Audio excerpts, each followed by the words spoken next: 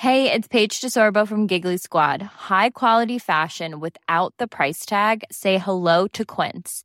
I'm snagging high-end essentials like cozy cashmere sweaters, sleek leather jackets, fine jewelry, and so much more. With Quince being 50 to 80% less than similar brands.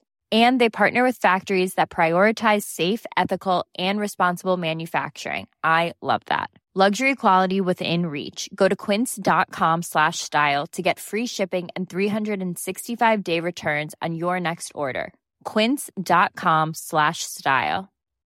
Millions of people have lost weight with personalized plans from Noom. Like Evan, who can't stand salads and still lost 50 pounds. Salads generally for most people are the easy button, right? For me, that wasn't an option. I never really was a salad guy. That's just not who I am. But Noom worked for me. Get your personalized plan today at Noom.com. Real Noom user compensated to provide their story. In 4 weeks, the typical Noom user can expect to lose 1 to 2 pounds per week. Individual results may vary.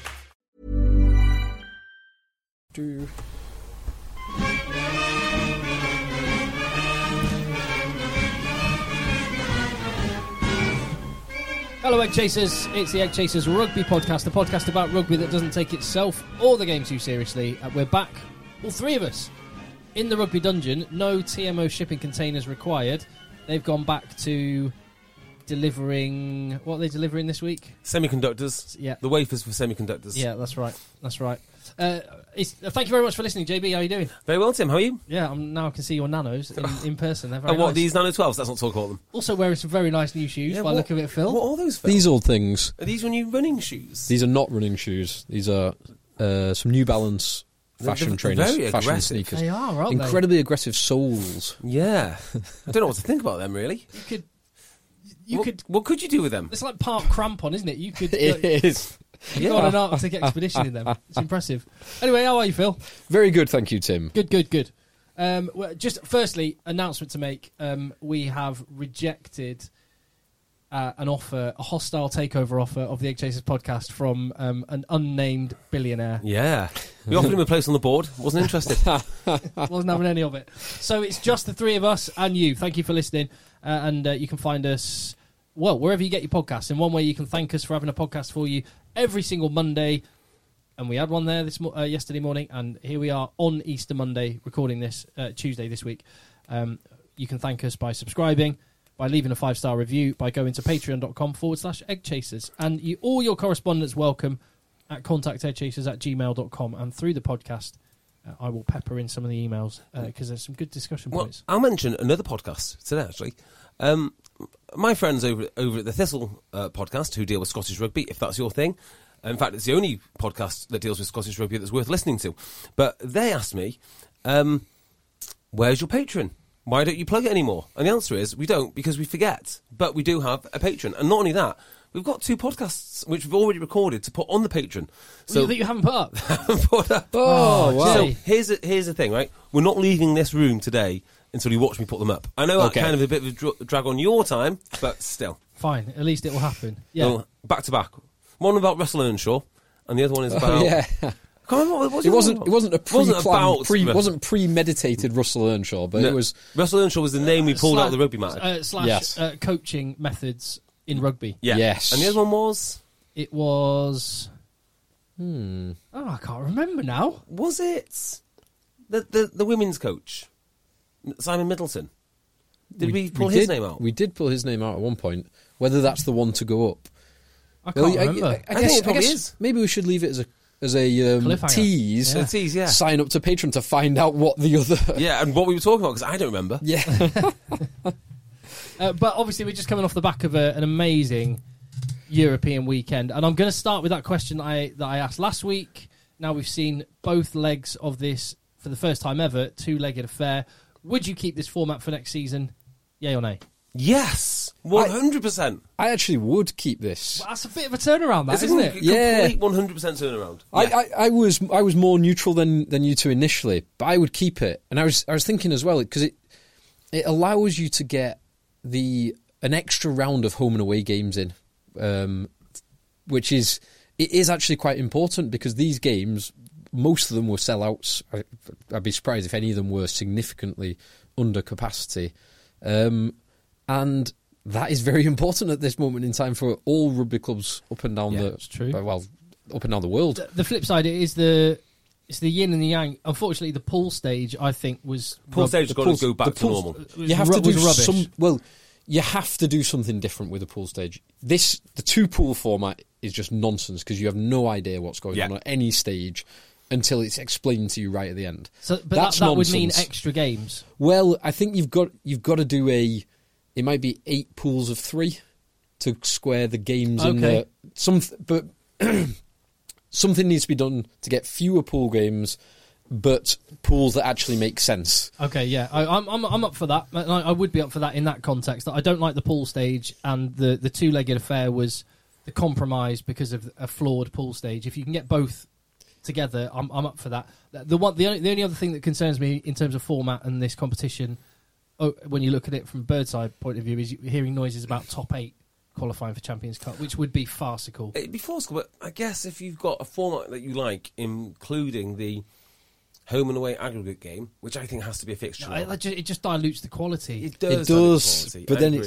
can you make the numbers work without it? Yeah. Because then it's either it doesn't have to be this, but you can have it 16 or 24. Why not just go for top 13 and dispense with the Premiership? Just have one competition. And well, the problem is, in the pool stages, it would naturally be seeded, so you might end up with Leinster playing home and away against who's 8th in the Premiership, like whoever it is. Usually Northampton. London Irish. London Irish or Northampton or one of those teams. Well, I mean, every Premiership club's decent, but to be competing against you would Leinster, get some total mismatches in the pool stage. Yeah. So anyway, we'll work that one out. But yes, the format threw up in a way that I didn't expect. It threw up some incredible matchups, very tight finishes with lots on the line.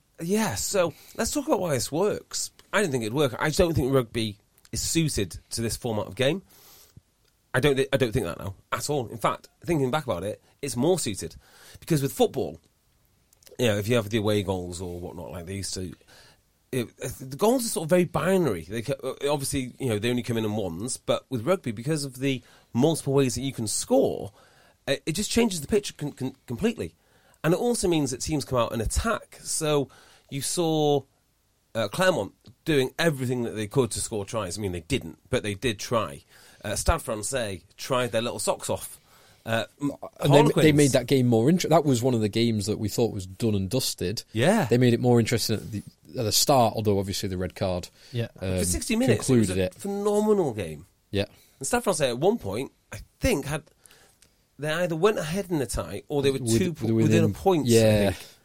Yeah. So it was bloody close. But the point scoring is an interesting one because no tie demonstrates it more than the Munster-Exeter tie. That was 3 tries all, but Munster won the tie comfortably because they took their penalties and Exeter, through optimism, confidence, hubris, call it what you want, they turned down, I don't know the number, but they turned down more than enough kickable penalties that had they kicked them every time, they would have won the tie. Yeah. And also, I think it really magnifies the better team in this sort of fixture, because obviously there's 2 chances to see the same game, and the score is aggregated. But where a team has an advantage over another team, it really starts to show through, and you get a real clarity of who's good, who's not, and why. Yeah, and we saw that, like the mismatches. There weren't really many. The Leinster Connacht second leg was a bit of a mismatch. Yeah, and both legs of the Leicester Clermont game, Leicester were just the better team. Not by an enormous, they're not by a chasm, but they were 10-15 points better in both legs. They were comfortably better in both legs. The Clermont one was not Clermont. The Connacht one was particularly amusing. I mean, how do you G up your players without being offensive or G'ing up the opposition players? There's very few things that you can say. So you had to read between the lines of what Andy Friend was trying to tell his team, and he's got to convince his players that they're as good as Leinster, and they're not. So how do you convince them? You're going to lie to them? You're going to say that they're really, really good?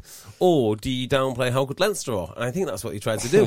So prior to the game, there's a lot of talk about, they're only human, which is basically as far as you can go with your team talk without saying anything inflammatory towards Leinster, isn't it? You can't go any further than that. They're not overrated. Is that what you're saying? They're overrated? Anyway, it didn't work out for him.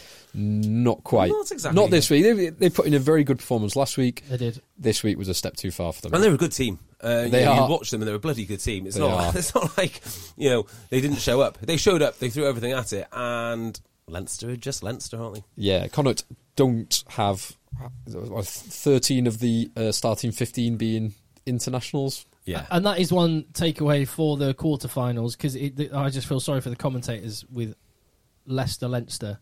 That was gonna. What a classic tie, though. Yeah, it is a classic It tie, is. but that's going to catch them out. So just call Leinster Island for the purpose of that game. Yeah. Tell you what, But blue team and green team. it's amazing what you can do with state-sponsored rugby. I mean, if states are powerful enough to lock everyone in their houses for 2 years, they're certainly powerful enough to run four rugby franchises. And lo and behold, they're doing very well. Yeah. English teams didn't fare so well. Well, I don't know. I mean, Sale did very, very well. It was just good that we were guaranteed at least one English team. Yeah. Unfortunately, it was the two weakest English teams left in the competition. We'll talk about them when we get to them. I'm not full of praise for this performance. In fact, for this game, actually. Well, it's quite an exciting game. So let's talk about it, because last week... Well, no, let's not. Okay. Because it is it's probably the two poorest teams. As a tie, it was the two poorest teams overall. That's not to disparage Bristol and Sale. That's just a statement of objective fact. I'm not sure. So about that. if you gave every team a score from 1 to 16 and added a ranking and added them up together, the Sale Bristol would have the highest number. Okay. Yes. Yeah. So as a tie, it was the least compelling on paper. And having watched last week as well. Last week was dire. Last week was awful. This game was entertaining. It's one of those. It's I think that was the one tie where you would say neither team, whoever wins, is going to be a realistic challenger to win the title. No. Well, they've got a trip to La Défense Arena. Quite. It's going to be pretty tough. Well, or is it the La Défense Arena? It is. Oh no, it is. Yes. No, hold on. Because Munster aren't playing at Thomond Park because Ed Sheeran's there. Yeah. So they're going to have to shift to Dublin unless there's a GAA stadium or something in. I think it's confirmed at the Aviva. Oh, it is. Oh, I okay, believe so. Yeah. That's a shame. But the other one is, I think there is another team that's missing out on a. Oh really? Or is it if Racing get to the semi-final? Maybe it's semi-final. Maybe it's a semi-final. But yeah, I'm certain it's been confirmed as the La Défense Arena. Okay, yeah. All right. For Sale to travel, which I wouldn't be putting much money on Sale, to be honest. What? I think you're mad. I tell you what, this really works out well for them. I think if there's a team that can take on the French teams physically and go over there and what about dish out emotionally? beating. What about emotionally?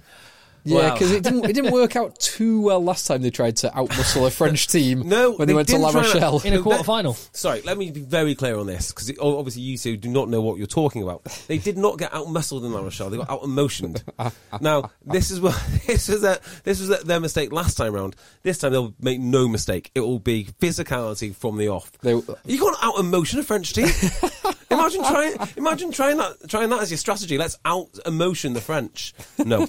But they did have a neuroscientist in this week, apparently. Have you heard this story? Yes. I saw this.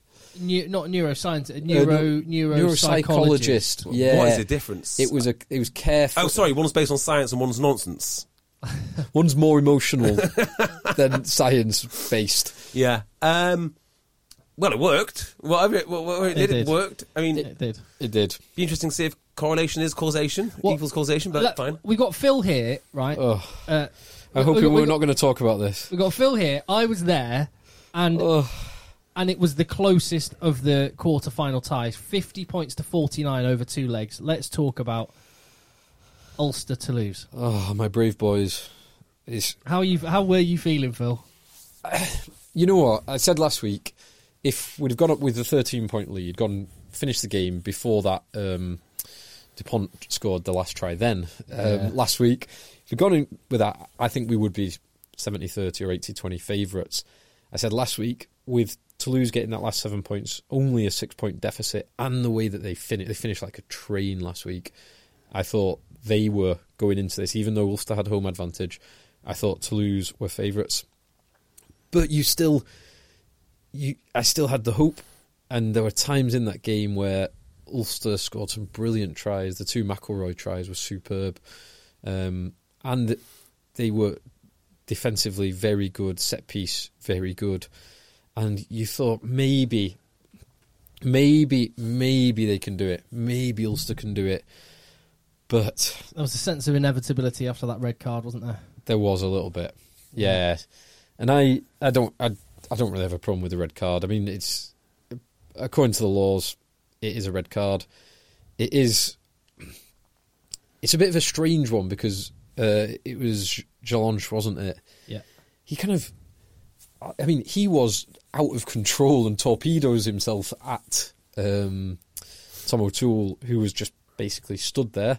Oh, I thought it should be 2 red cards. Well, not 1 red card. It could be. It might be with citing panel-wise. Yeah. With Rob Herring, wasn't it? I think it's funny because Herring is the more illegal action because he makes no attempt to wrap. He goes in with a tucked arm.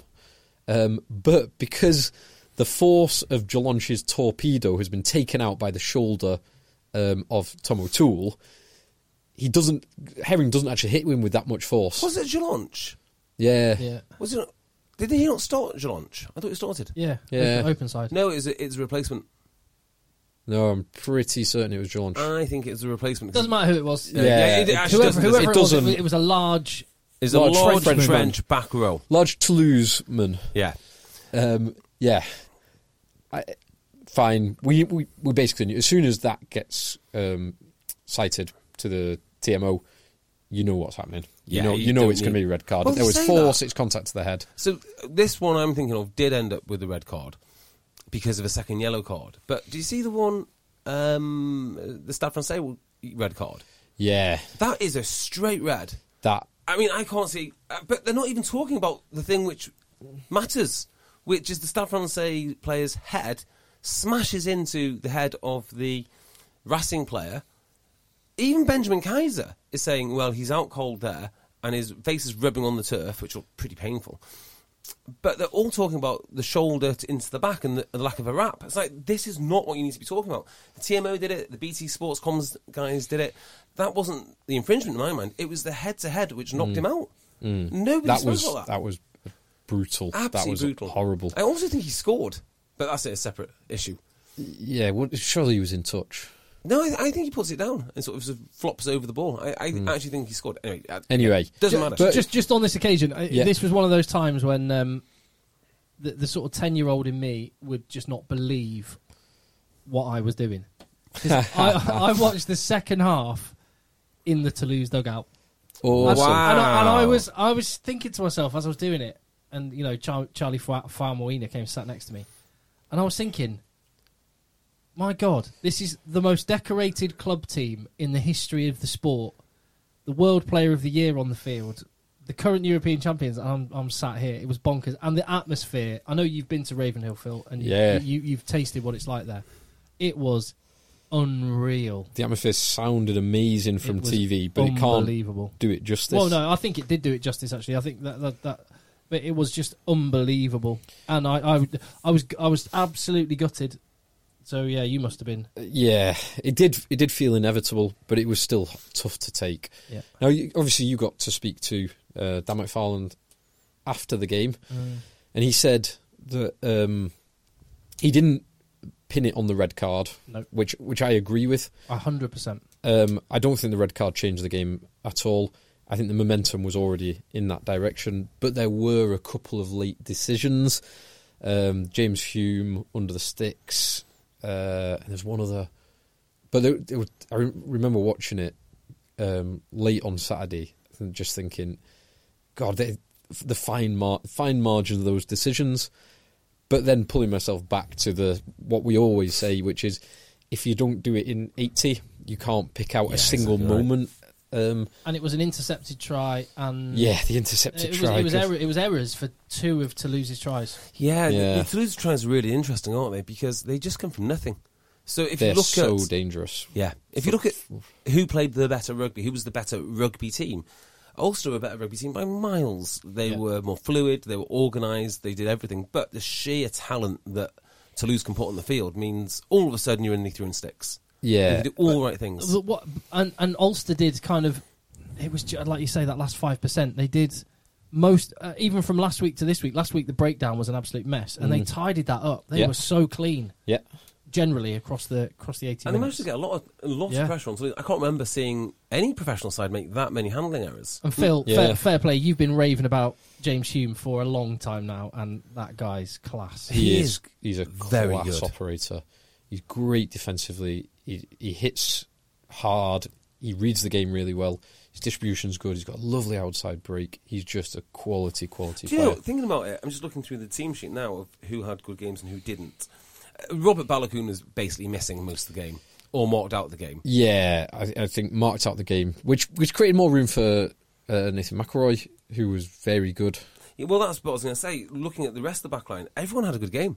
Everyone had a good game. I thought McCloskey was very, very impactful because he offers something different. Yeah. When Mike Lowry started getting into the game, he looks like a guy who's going to get picked up by a French team at some point. Unless I will give him more caps. I don't know why. I just feel he'll have a lot of success in France. Their backline, outside of the 9 and 10, who they've brought in, John Cooney from... Well, they brought him in from Connacht, but he's a former Leinsterman. Leinster. Yeah. And Billy Burns from Gloucester, obviously. Yeah.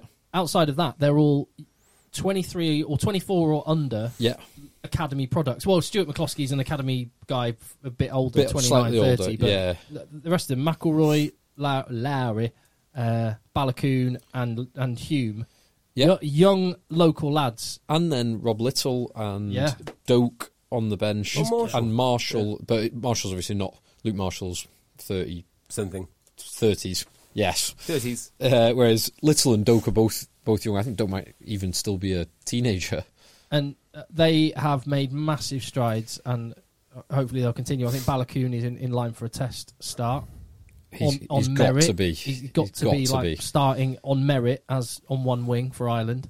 Yeah, I thought... And Lowry has closed the gap at fullback massively. Yeah, although Hugo Keenan is... Yeah, he was ace. He's been in brilliant form recently. He's gone from... I wasn't when I first saw him for both Leinster and Ireland, I wasn't certain he would make it, and I think he has now nailed that Ireland 15 shirt. Yeah. I think he's been brilliant the last 12 months or so. So Lowry might be a bit of a stretch. But Lowry played well because he can play 10 as well. So he played well for the last 20 minutes or so when he filled in at first receiver. Yeah. Lowry's the kind of guy you want in your squad because of his versatility as well, and he's got a bit of X factor. But I think they, understandably and rightly, will be thinking that was an opportunity lost because it was in their hands and it was errors on their part that made it. Because Toulouse weren't at their normal level, and I spoke to Clement Patrono after the game, and I just said a lot of errors, Clement. And, well done on the win, all the rest of it, but a lot of errors. How do you explain it? And I like Cyril Byrne missed the game with fatigue. Antoine Dupont. And other Six Nations players got given a couple of days off this week. I'm not surprised. So I basically said, is what we're seeing from Toulouse at the moment the cost of 11 French internationals in the Six Nations squad and winning a Grand Slam? And Clement Patrono was like, yeah, that's basically it. So they're nowhere near where they can be or need to be or will need to be for the quarterfinals, which is, let's not forget, only 3 weeks away. Right. Yeah, 6th, 7th, 8th of May. They do feel a little bit like a team who are sort of placeholding, just getting through it, getting ready to regroup. Now, I want to know some more gossip. Who else did you talk to? Like, did you just do any mingling, any mixing? Did you have a big chat with Big Charlie? Big Charlie Farmer? Oh no, he was knackered, but just general pleasantries. And, he's a slightly big bloke, isn't he? He's a large man. I'd love to meet him, He's a hell of a player. Jerome Kano, I was just chucking the ball about with him before the game. Yes! Awesome. This is the guy I was thinking of. I've encountered Jerome Kano on a rugby pitch in his kit. And he's now a coach, is he not? Skills coach. So yeah, Clement Poitrenaud and another one of the coaches that I don't know the name of were doing a little, obviously something they do before the game. They were doing from the 22 a drop goal crossbar challenge, and Jerome Kano was the guy just fielding the balls. He was standing behind the posts and passing the ball back to them. Wonderful. The coaches before the players came out, and when a ball strayed my way, I'd wang it, and then it became a thing. I'd wang it to Jerome Kano, and he'd pass it on to Clement Poitrenaud. Awesome. Awesome. Cool. Did That you manage is to class. chat? Sorry? Did you manage to chat to him? Yeah. What's he like? Come on, Well, give us more. Give us more. He's humble, quiet, calm, which is he's. I'd say Jerome Kano is the classic example of someone. What's that phrase? Is it the carry big stick? Yeah, what's that phrase? There's something tread lightly lightly and carry a big stick. It's like Jerome Kano is an animal. Well, is it not? That's such a softly spoken, nice bloke. Is it not similar to the way that, adult male lions aren't really particularly afraid of anything and therefore don't really care much? Like, there's not.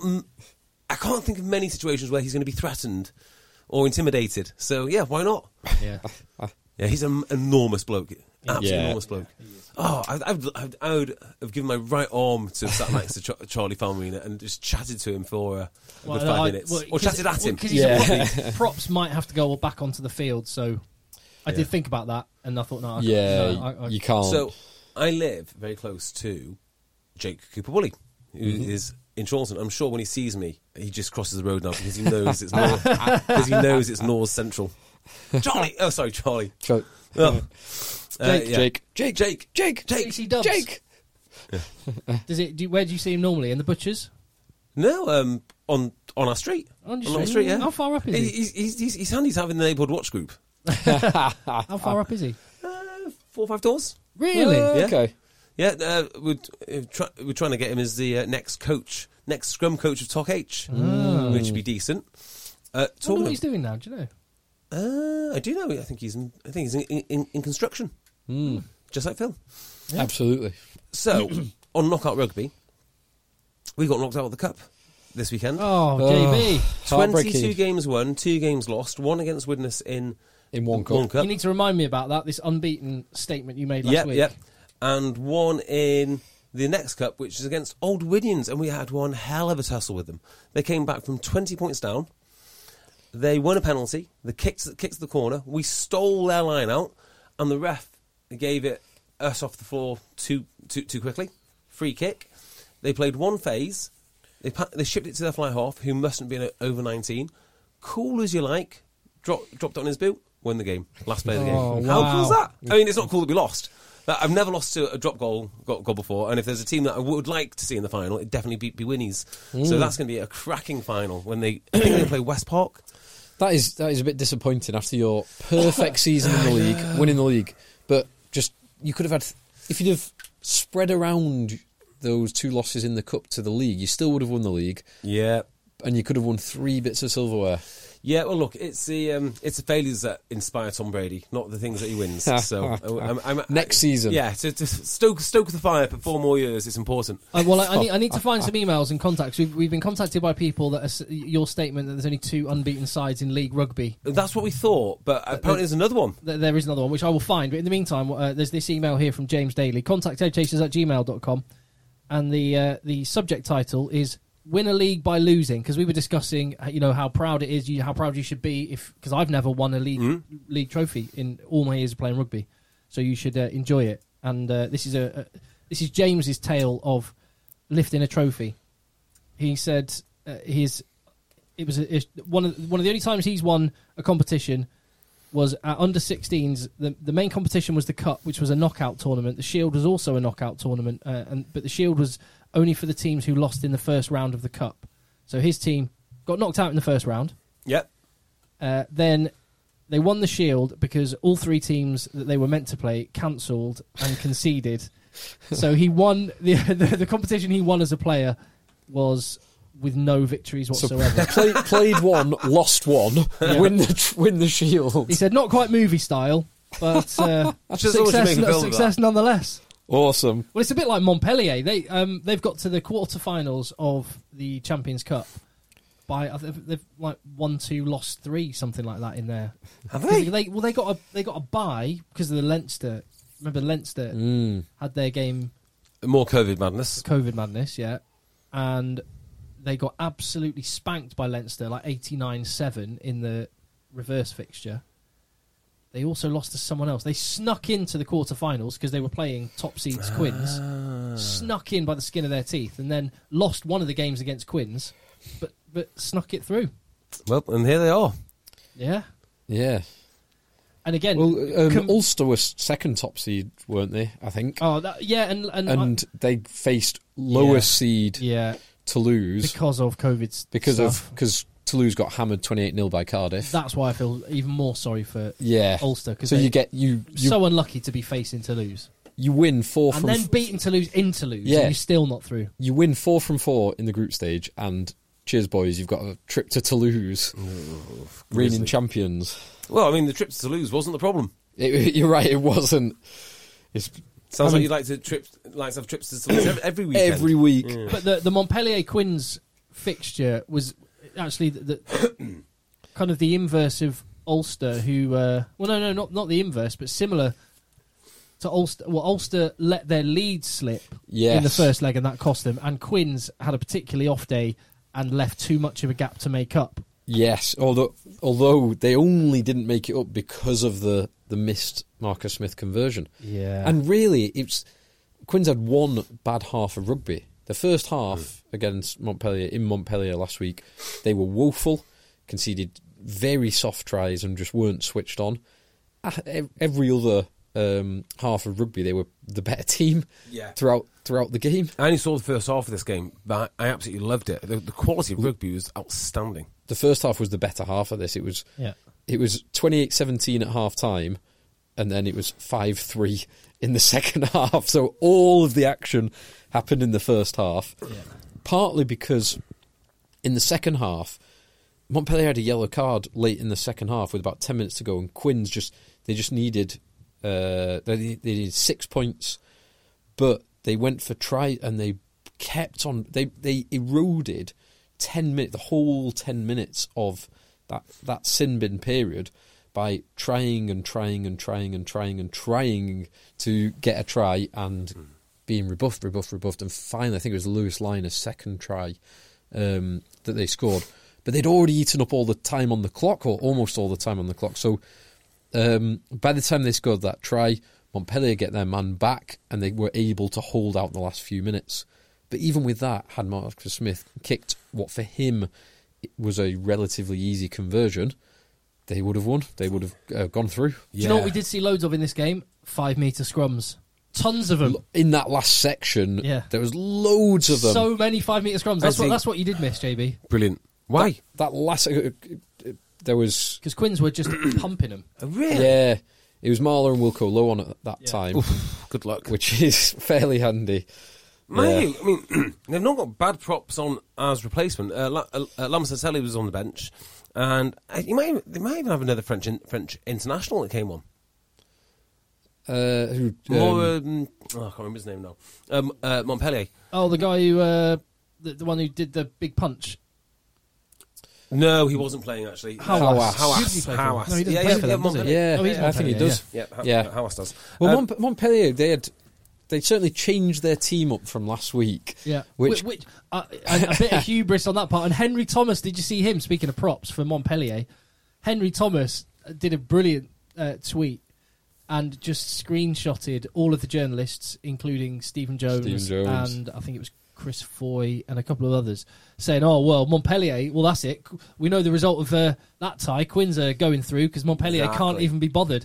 And Henry Thomas took great pleasure in screenshotting that after the game and going, "Maybe pay our whole squad a bit more respect." Yeah. You know, I thought it was remarkably stupid of any writer to write what they wrote about Montpellier. I said it before the game.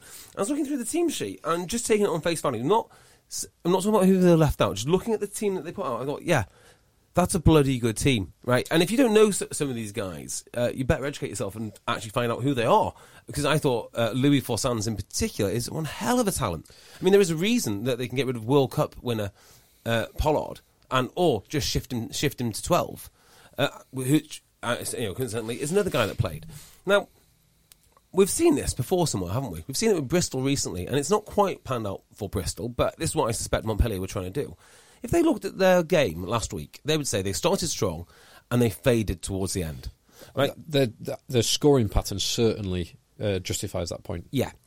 If you look at the NRL, they all tell you all the time, because they use interchanges, it's about having your strongest team on the field at the end, because that's when the majority of your points are scored. And we all know Harlequins can score points whenever, and they don't seem to tire. Harlequins call them game changers. Eddie Jones calls them finishers, which there's an element of just semantics What is and it rebranding. Pat Lam calls them again? He calls them something systems. Love makers or system something. men Love makers. Love makers. Something like that, yeah. I can't remember he's got a name for it. So, anyway. Yeah. so on the bench, we've got Zach Mercer, Demaroo, Boutier. This is a good quality squad. And to me, it was plain as day. They looked like they wanted to bring on quality towards the end. I don't see why that it would be controversial or a silly thing at all, really. So it looked to me like they played a weaker team than they did last week. Overall, I think, but they've judged it just right. They have judged it to absolute perfection because they've won. Yeah. So you can't discredit them in the slightest. Well, and again, it's easy to Monday morning quarterback. I'm sure a lot of people would have been saying similar stuff, but a couple of the tweets that Henry Thomas took a screenshot of, one said, Quinn's going through then because Montpellier have rested several key players for the second leg at the Stoop. French club clearly prioritising the top 14.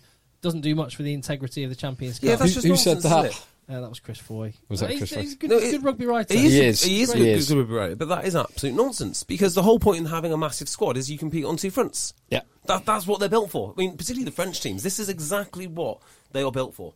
They can rotate. As for, and Stephen Jones said, very sad move for Montpellier. Almost a full second 15 for the return leg v Quins. Undermines totally the whole European competition at a time when it needs more credibility. Yeah, well, I mean, we can tell them all this in the Rugby Writers Awards dinner on Thursday. Are you going this year? Haven't been, no. You got invited last time round, didn't you? No, well, yeah. You have been invited before. I've been invited before. Yeah. I've not. You not got your invite this year? No, it's lost again. Yeah, mine neither. I can't believe it. You know, you talk to what 30,000 people every week, but you can't make the Rugby Writers Awards. Unbelievable. Oh, I tell you, apparently we were mentioned on Radio 4 last week. Oh, were we? What did we do? Oh God, what did we do? No, nothing negative. So, as a family do this weekend, and my auntie, who I've never mentioned the podcast to, so someone must have mentioned it to her, said, "Oh, I heard you were on Radio 4. I heard you mentioned on Radio 4 the other day." I was like, "Did you?" Woman said, said they do feedback on a Friday afternoon. Yeah, which is a bit like points of view. Apparently, this is a second-hand description given to me by a 70-something-year-old late auntie.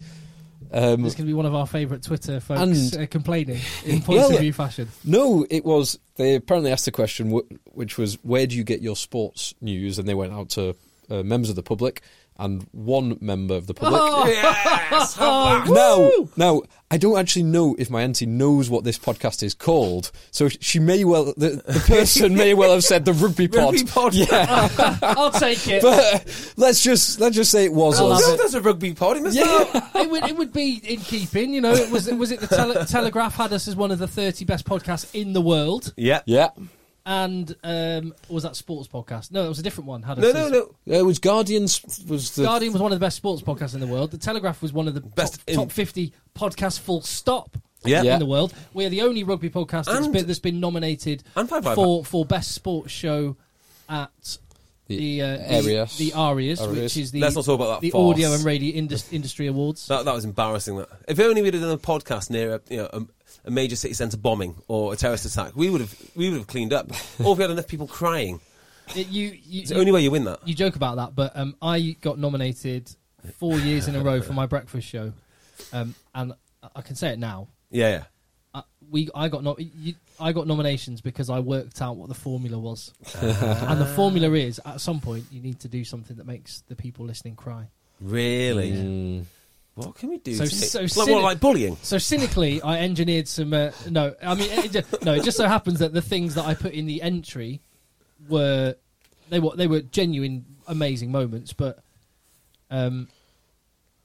So they weren't cynically made, but they were very, very cynically put into the award entry. So they did TalkSport win something, didn't they? And it's called like the Sporting Couch or something. Do you remember this? So it was Clark Carlisle talking about his. It's like crying on a couch, basically, wasn't it? Like just come and be emotionally incontinent on my couch.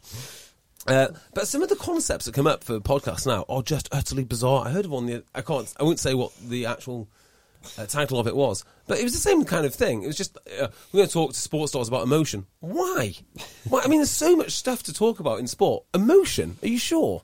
Because they just want. I don't know what it is. They want to take it a step further. I bet there was a sponsor attached. Yeah, I bet. If someone's paying you to do it, do it. It's like some guys, some marketing bods get in a room and they think, what new podcast can we make? And it will be something absolutely horrendous, which has got a lifespan of about 6 episodes. Well, this is it. And so when people talk to me about podcasts and stuff, I never say try and come up with something new.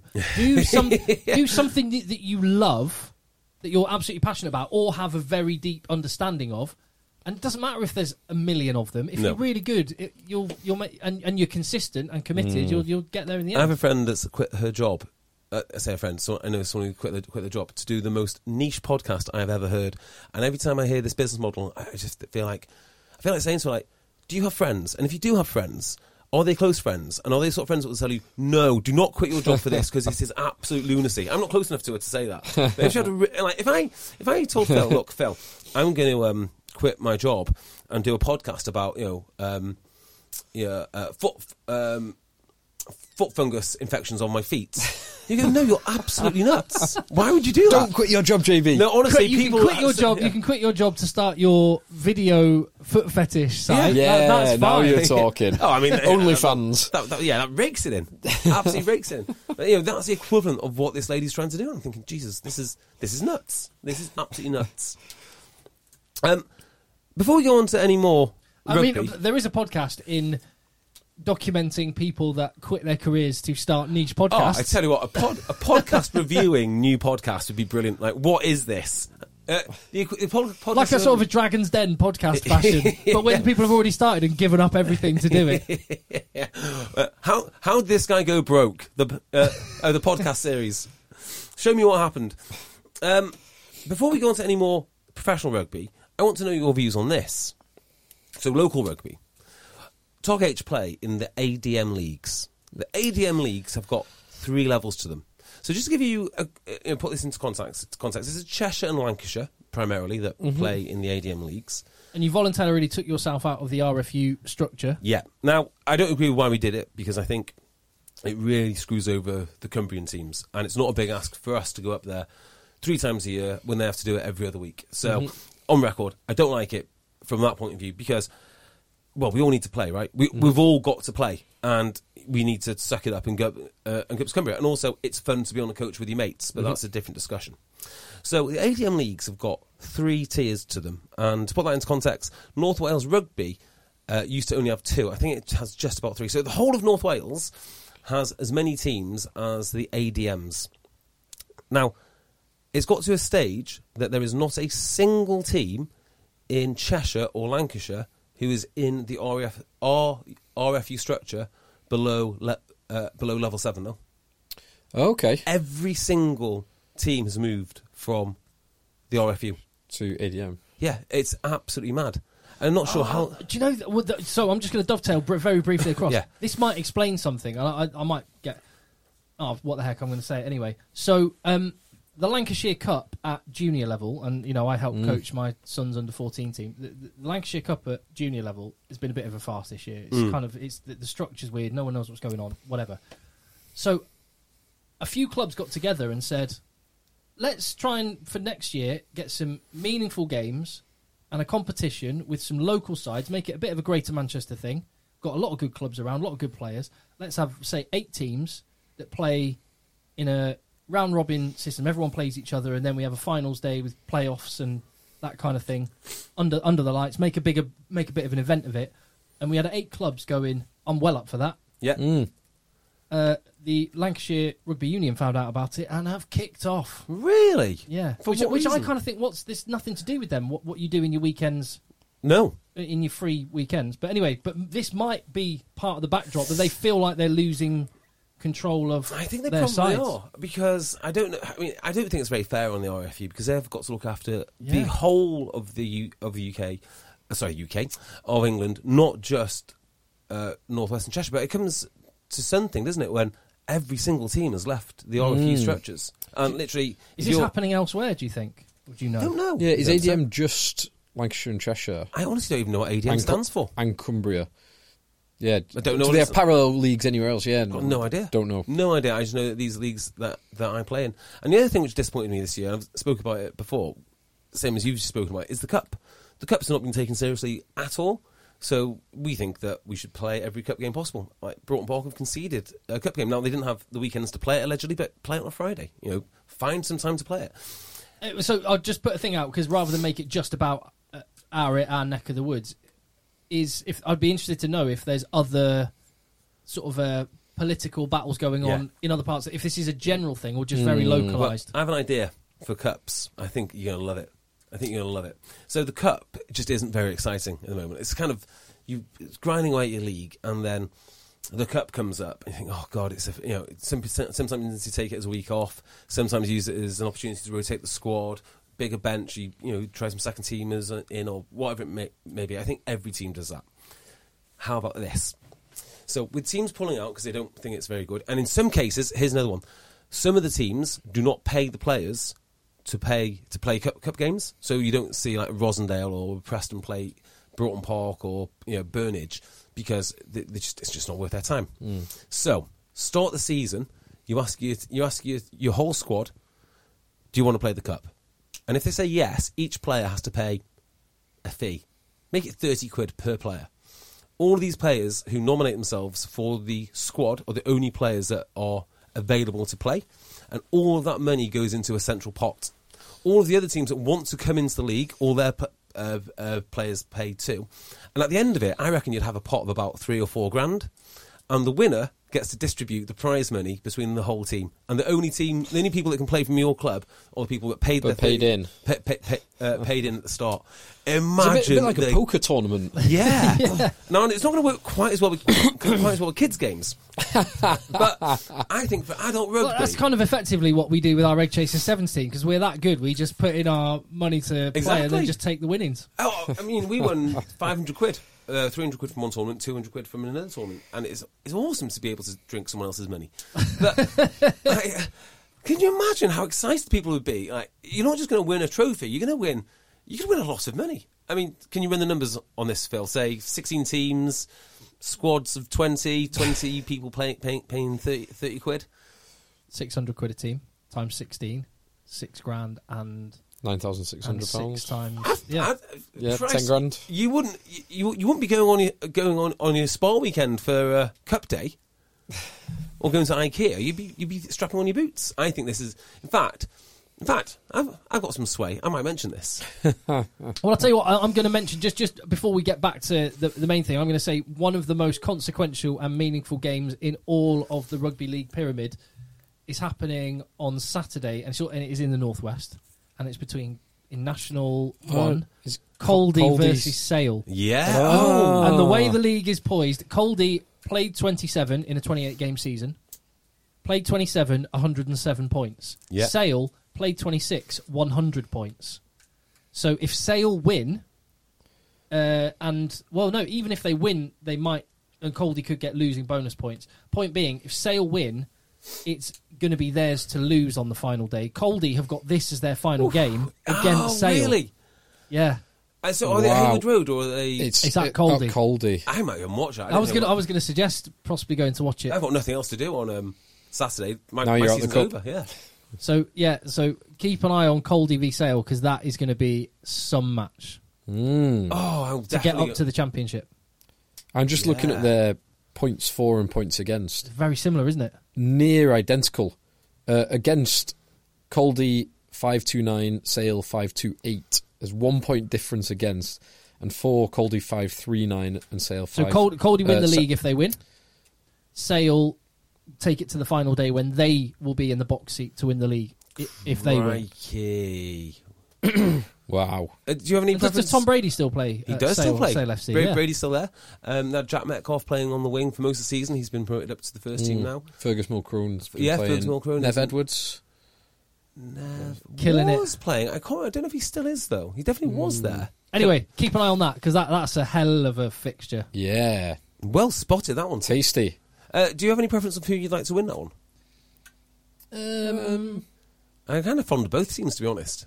Yeah, I don't mind. Given that Championship games round the corner from Phil's house would be pretty cool. Hayward Road's only, well, it's definitely less than a mile from my front door, so that's quite nice. Teams like Cornish Pirates coming up to Hayward Road. That's pretty cool. Bloody brilliant, actually. Yeah, but I do have a lot of respect for Coldy. Mm. You know, Coldy Ravers. They're called the Ravers. They've had a hell of a season, obviously. I don't know. It's a tough one. I don't know. I've not played at Coldy for 5-6 years. Their facilities weren't always the best compared to some championship clubs. I tell you what, I wouldn't be surprised. I mean, I don't know what the championship criteria is, but if they even have one, but Colby must be.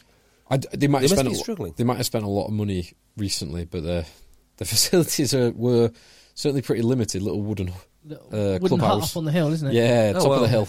Well, and the hill is pretty because it's windy out it's that sandy way. Somehow. I don't know why. I always think it's very sandy there. And there's a good old slant to the pitch as well. There is. Yeah. Well, let's just hope the best team wins. Absolutely. Right, final one. teams. Just while we're off Top Rugby, I just emailed from Ben Tucker, contactedchasers@gmail.com. Love the podcast, blah, blah, blah.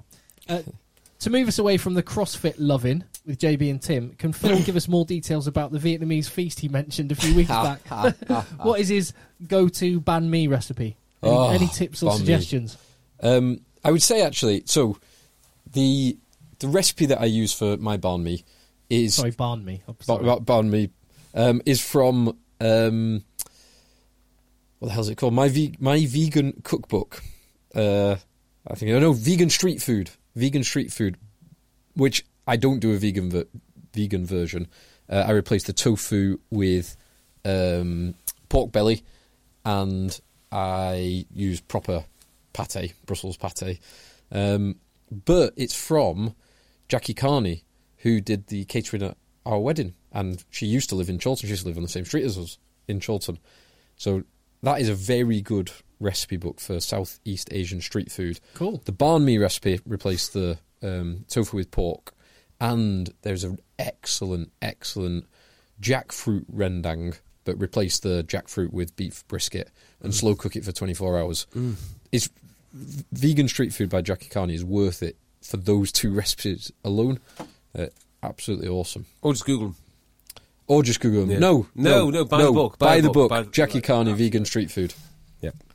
There we go. Anyway, so I didn't want to depart Harlequins, albeit they're out, just by marvelling at some of their attacking play. That try, the marchant try. The marchant try was outrageous. How good was Caden Murley for that? He was. He was brilliant. He's a brilliant player. Good, very good assist. Good composure. Like Still you would. There's so much that Caden Murley does that you would show to kids.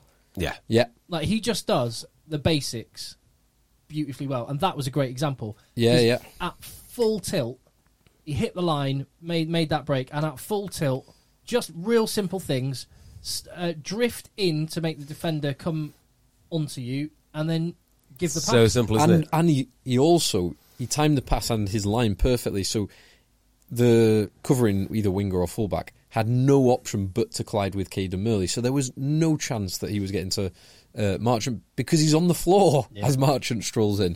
So that was very good. I mean, he's 4 tries behind Lewis Liner in the last 2 games, but apart from that, we missed something in this game, something massive.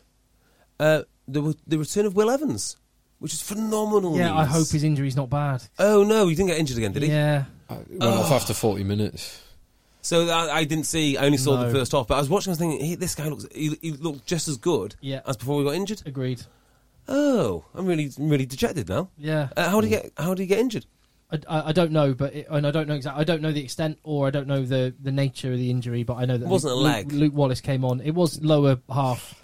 I don't know. And Luke Wallace came on in the second half. But you're right. It was good to see him back, and he's hoping it's not serious. It's not serious. Ben Kay describes him as Maul defence as the best he's ever seen. I mean, he's not even known for his Maul defence. Yeah.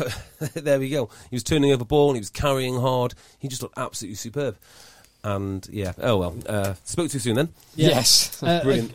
Carl Brewster, I gather, was probably a Quins fan. He said, how many penalties from scrums before you finally give a penalty try? That last 10-minute section I mentioned earlier, which forced the yellow card, and you do think that something should have happened, something more should have happened sooner than it did.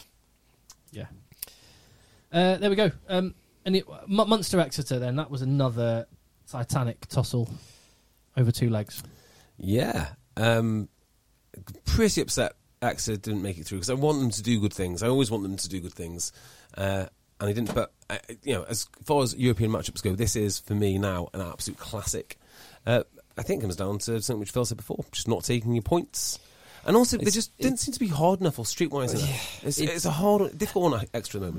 What's odd, because you can't put it just down to that law change and the fact that it's harder to go over close range. You can't put it down to that. Exeter are oddly blunt in the final third. Their approach play is amazing, and they got to the outside and had real success getting Woodburn and O'Flaherty through. And they got into the 22 so many times, and their conversion rate, what do they call it? Red zone efficiency, where it's the points per entry to the 22. And Exeter's, when they won the championship a couple of years ago, it was like every 2.6 points per visit to the 22. And on this occasion against Munster, it was 0.6 or 0.5. Yeah. And I think that's probably across both games as well. Yeah, so it's interesting how they measure efficiency there, because it's every time they score in the 22. Another thing I'd be worried about for Exeter is not so much their efficiency of how often they score, but how quickly that they score when they have the ball there. So they used to go through 20-odd phases in order to score, which was fine. Now they're trying to do that, but they just aren't retaining the ball. They're just not as effective. There's another element to Exeter as well that I think might be affecting them, which is when you become a really good team, people start taking notes of your players.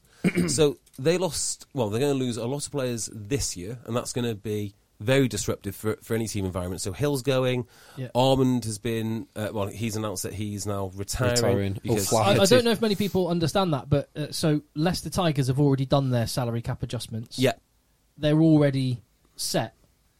And Exeter, the salary cap adjustments from 6.4 down to 5 million haven't yet taken effect. Yeah, they grandfathered them. Exactly. They will this summer. So Exeter are not going to get they will never have a better opportunity to be as good as right now. Same as Sale Sharks. Sale Sharks are in exactly the same boat, and they could actually be in a worse boat in some respects. So, yeah, for Exeter, think about the turmoil going on internally. So Johnny Hill is leaving. Yeah. Sam Skinner is going. Sean Lonsdale is going. Tom O'Flaherty's signed elsewhere. Is another one? I'm not sure. I think scrum off, what's his name? Hidalgo Klein is going, if not already gone. Don Armand has retired. So there's an awful lot of turbulence there behind the scenes, I think. Now, they'll know how to handle it, but it is still really difficult to turn around a squad, particularly one which is so successful and relies on teamwork as much as Exeter. So I think there's a few things going on there which they're going to have to overcome. They've also had more international call-ups over the past couple of seasons, and that, if you look at LCD and Jack Noel, that playing more games and more higher intensity games leads to more injuries, therefore greater unavailability, therefore you end up having compounds. Yeah, you're having weaker players or not your preferred players. It wouldn't surprise me if we start seeing more teams like Exeter who do really well one year, look at their squad, they go, right, our time to win is now. They'll have a bunch of contracts which they can afford. They'll try and extend a few more.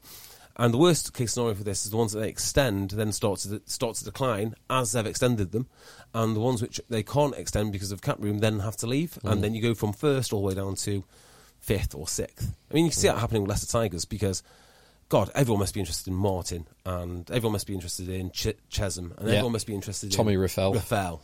Everyone must be. Yeah. You know, who's the other one? Joe Hayes, Freddie Stewart, Dan Kelly. Yeah.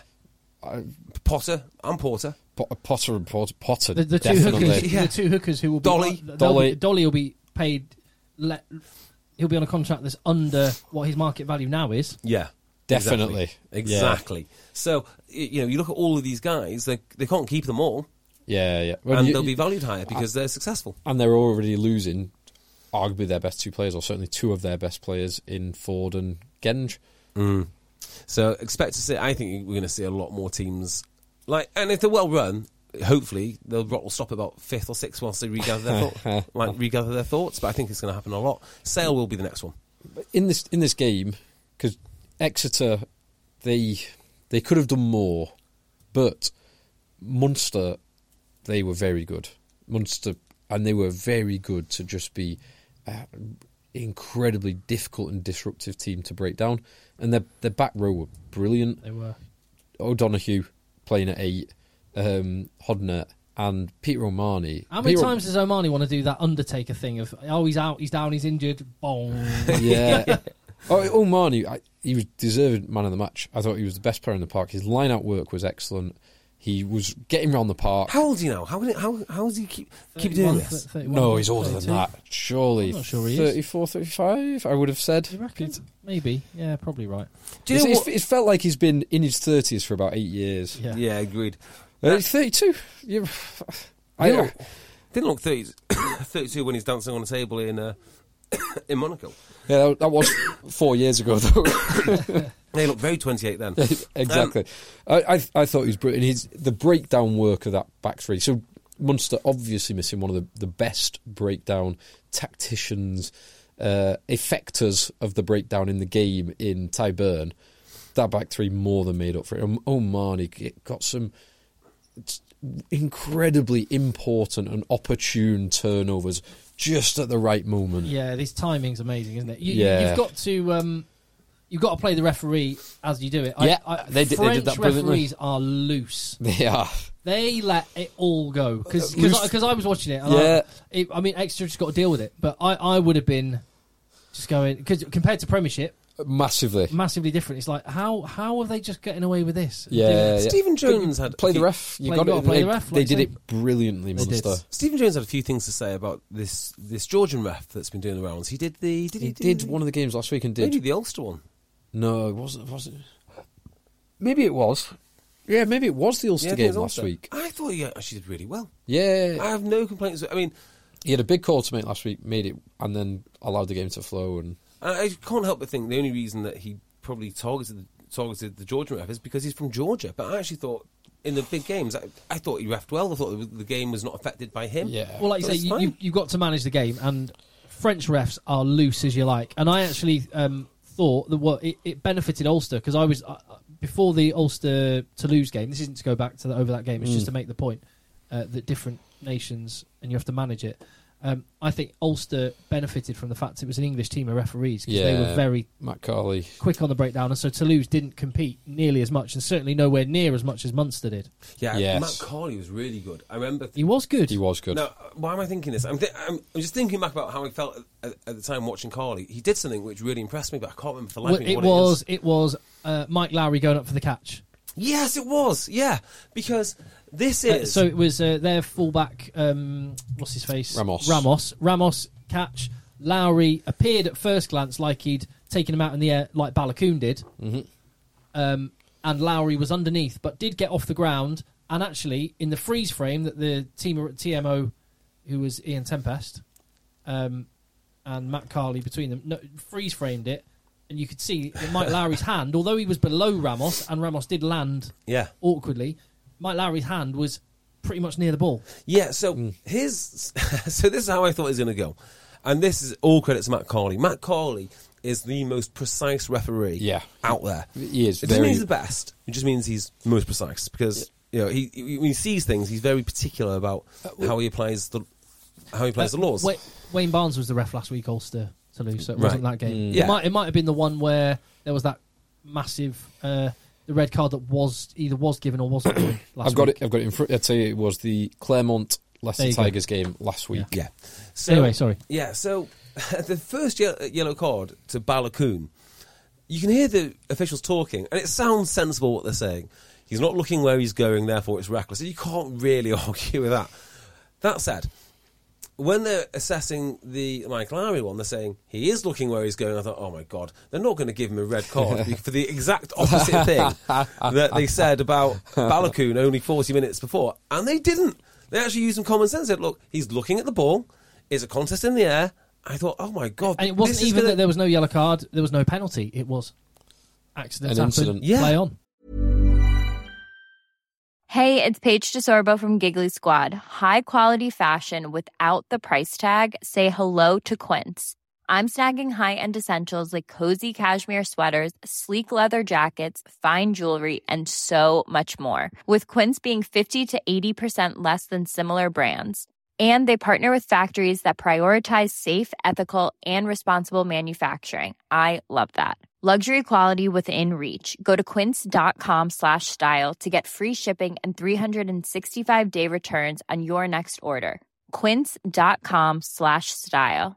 A lot can happen in 3 years, like a chatbot may be your new best friend. But what won't change? Needing health insurance. United Healthcare Tri-Term Medical Plans, underwritten by Golden Rule Insurance Company, offer flexible, budget-friendly coverage that lasts nearly 3 years in some states. Learn more at uh1.com. Yeah. There was one which was a penalty this week, which blew my mind. It must have been Stad, I think. It was the Stad Racing game. Right. So it looks for all the world as if this player has taken out a kicker late or a catcher without the ball, something like that. It's either a kicker late or it doesn't really matter. One of those two things. And you think, what a fool! What has he done? What has he done that for? So the penalty's given. I'm like, this has got to be a yellow card. You can't just wipe people out. And they look at it again, and the player says, I've been pushed. And I watch it again, there's no push. Watch it again, then you realise the scrum half has tripped him up. So the scrum half has tripped the Racing player or the Stad player into the Racing player. So the referee goes, let's have a look at this. Sorry, I'm doing the little TMO sign with my fingers. And That's the sound of a TMO sign. yeah. And they notice, they go, oh, it's a tangle of legs. And the scrum half clearly tripped him up. I went, oh, well, as it's a Tangle of legs. Play only on. a penalty. What, a penalty against the guy who got tripped up? So, like, if you're scrum half now, you go around tripping people up. Like, it should be a penalty yellow card against the scrum half for tripping up the guy, which is dangerous, and putting your own player in danger. I couldn't believe they went from yellow card from Mitigating circumstances. You've been tripped up by a scrum half who's sniggering to himself. So anyway, well done, Matt Carley. I thought it was some great. Well done, Matt Carley. Well done, Munster. Well done, Joey Carberry, who had a great game, took his try brilliantly, kicked well, which it's taken a while for him to get back to his best, but he's looking good. Yeah, well, difficult injury for Fly Off, is it not? He had is it wrist? Was it ankle? I think he definitely had a knee issue at one point. There's a lot of Munster fans and a lot of people in the Irish press who were thinking that I've forgotten the name of the guy, Ben Healy. Yeah, they like him. Thinking Ben Healy should have been retained as the starter. Vindication from the Munster coaches for the selection, because Joey Carberry was great, and also another well done to friend of the pod, Graham Roundtree. Oh, yeah. Confirmation of his role as head coach at Munster for next season, which is great. That is good to see. Fantastic. Yeah. Just one last thing about Munster and Irish rugby in general. Do you know when it pans over to Peter O'Mahony and he's on the bench and he looks absolutely knackered after doing one hell of a shift? Do you not think this is the difference between Irish rugby and Welsh rugby? Like, when's the last time you saw a Welsh international have an absolutely epic game in Europe for his club? Josh Navidi was decent. He was really good against Saracens in the Challenge Cup. Right. I mean, there is that. I mean, fair play to Josh Navidi. I was love Thomas Josh Williams. Yep. But it's not the real. It's not. When was the last time a Welsh team played a competitive game in the Champions Cup? There must have been game. Scarlett. Was this Scarlett's play Champions Cup this time round? Someone must have played. One of them must have. Yeah, well, Cardiff beat Toulouse 28-0. Yep, that's right. Yeah, so it just doesn't happen. They seem to, husband their internationals very, very, very carefully. They don't tend to play them. When they do play, they say, kind of half-arse it, get out of Europe, and then they don't need to play again for the rest of the season, and they look forward to all their international money. And that's the difference. The Irish players seem to care. Peter O'Mahony does have that quality that Mako Vunipola also has, where he looks Always exhausted after 30 seconds or after 80 minutes and 30 seconds. Yeah, exactly. This might be controversial, but I think a lot of the Irish teams, a lot of the Irish players would be equally as proud to play for Munster or Leinster or Connacht or Ulster as they would for Ireland. Maybe not quite so much, but I think the gap between the amount of pride they have in that province shirt and their national shirt is a lot closer than, say, the Welsh boys. A lot closer. I don't doubt that at all. And the gap outside of international test match rugby, a game in the Champions Cup involving one of those sides is about as close to it as you get. Yeah, in absolutely terms right. of intensity and quality. Yeah, it's just a shame they're in such a dreadful league. Well, actually, it's not for them because that's how they're so good. The rest of the time. Yeah, I'm just looking back to when a Welsh team last played the knockout stages. It was Scarlets against La Rochelle. Scarlets played last year, but not against La Rochelle. Oh, don't know then. They got hammered 57-14 against Sale. Oh, yeah. Sorry. The last time they won in the knockouts was against La Rochelle. Okay. When was that? That would be a couple of years ago. A few years ago. There's actually... They had a really decent team. It's a Pivot team, I think. So yeah, okay. That'll date They did have a good Pivot team for a few Very years. quick discussion on along the lines of seeing as you were talking about red cards and decisions and refereeing and stuff.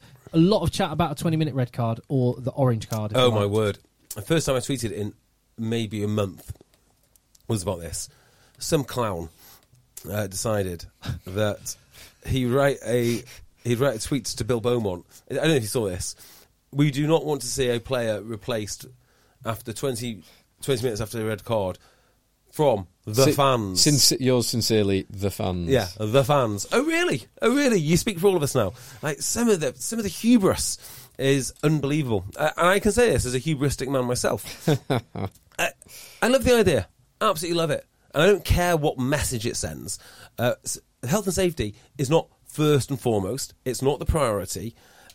It's not any of those things. The number one thing about rugby is entertainment and the quality of the game. If it wasn't, we wouldn't play it. If safety was our number one concern, you wouldn't even look at a pair of boots. It's just the most. If anyone says that, they have the IQ of an Alsatian, right? It's just not what the priority is. So a 20-minute red card, I don't care if it doesn't send the message or what have you. I think it's fine. In fact, I think it'd be an ideal solution to what I think is a growing problem within rugby. The one element I like about it is the fact it draws a distinction between grievous foul play, like a stamp or a punch, and a miscalculation that, like taking someone out in the air because you just mistimed it and you didn't mean to do anyone any harm.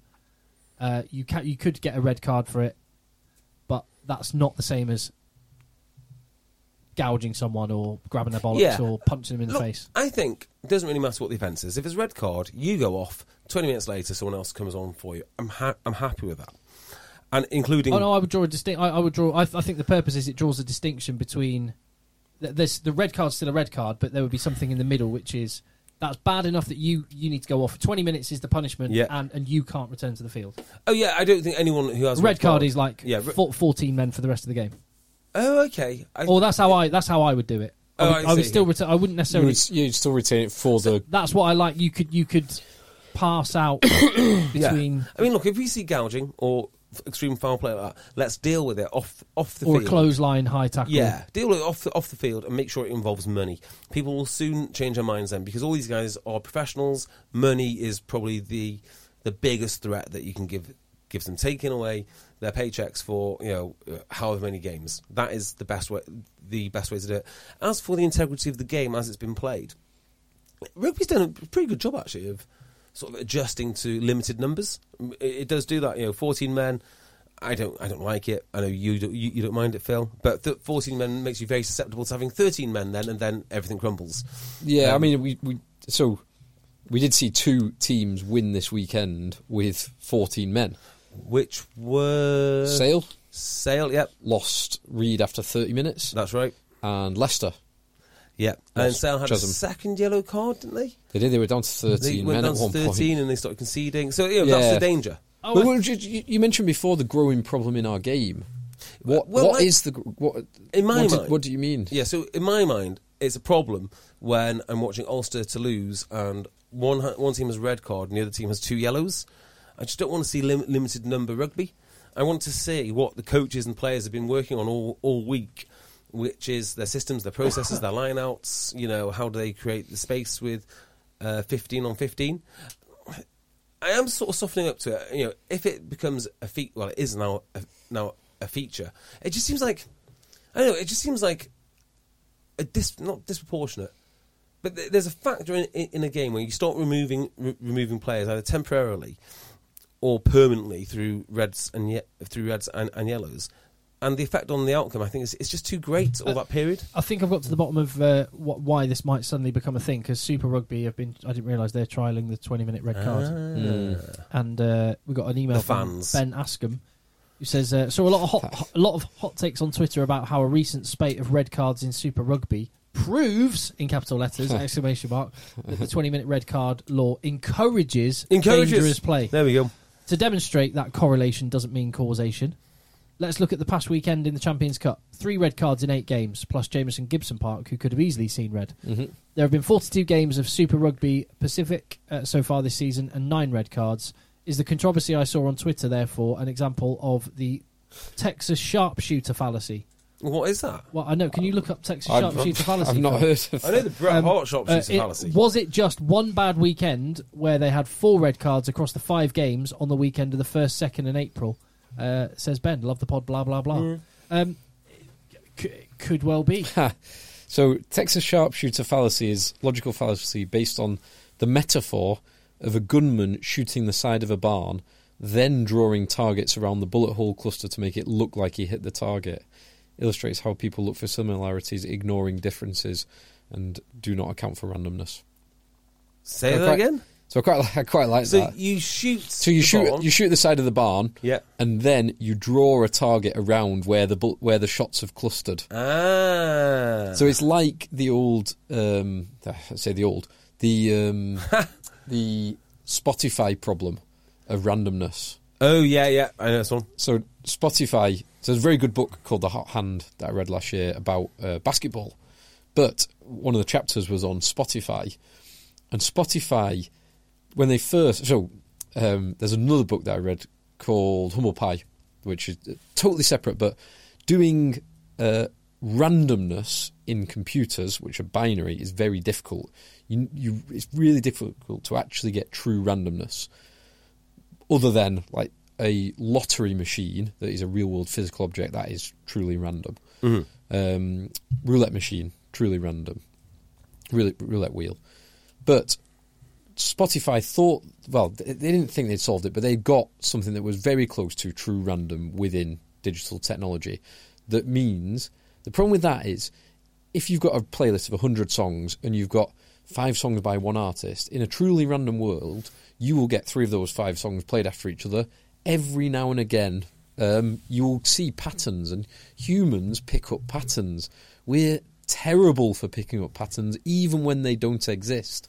So Spotify, they had so many complaints at the true randomness of their playlist that they changed it to a fake random playlist that is far less random in order to stop people seeing patterns that weren't there. Yeah. So, if you had subsequent songs twice, or the same song twice. Or the songs by the same artist 3 times in a row, because you've got 5 of songs by one artist in a 100-song playlist. That's with it's an interview with Russ Roberts. The name of the writer of The Hot Hand is Ben Cohen. That's it. But it's a New York Times. Not the Ben Cohen. Not the rugby Ben Cohen. That would be total randomness. I think there's something in what you say then, Ben, in your email. I would also say it's probably an example of cognitive dissonance where people lurking on Twitter, desperate to prove... to with an agenda ready to go, that when there's a new thing with a 20-minute red card, which they hate because they think it means that we don't care about the health welfare of people. It's fascinating. And then on the one weekend when there's a bunch of red cards, see... proof. Yeah, well, Close the book. I've come to the conclusion now. I nearly put up a tweet today just saying, bye, dickheads, as my final tweet, and then close my account, because I've not tweeted for about four weeks. Just that. And then go. I'm going to leave it open for now. But it has dawned on me that the majority of people tweeting from so-called rugby accounts are people who just do not play rugby. Don't understand the game. They want whatever they're using it for is something completely different. And one of the signing things is how seriously they can take safety. It's tiring. It's tiring and boring. What more's the point, mate? How much more productive stuff have you done with the time you haven't been spending there? None. No, that's not true. I've been doing quite... You've been doing ring dips. And dips, yeah. Pull-ups. Yeah, my pull-up game is strong at the moment. That's the one judgment I would probably... No, that's cruel to say so. No. But a lot of the people that you're probably describing, that would they're be... obese. The most of them are obese and don't play rugby. They're just everywhere, bodies everywhere. They're absolutely awful. That wasn't the point I was making. Yeah, well, that's the point I'm making. I don't mind the 20-minute red card. I also don't mind the red card as it is now, because I don't think it ruins games. Although I do take the point that it's the compounding of cards.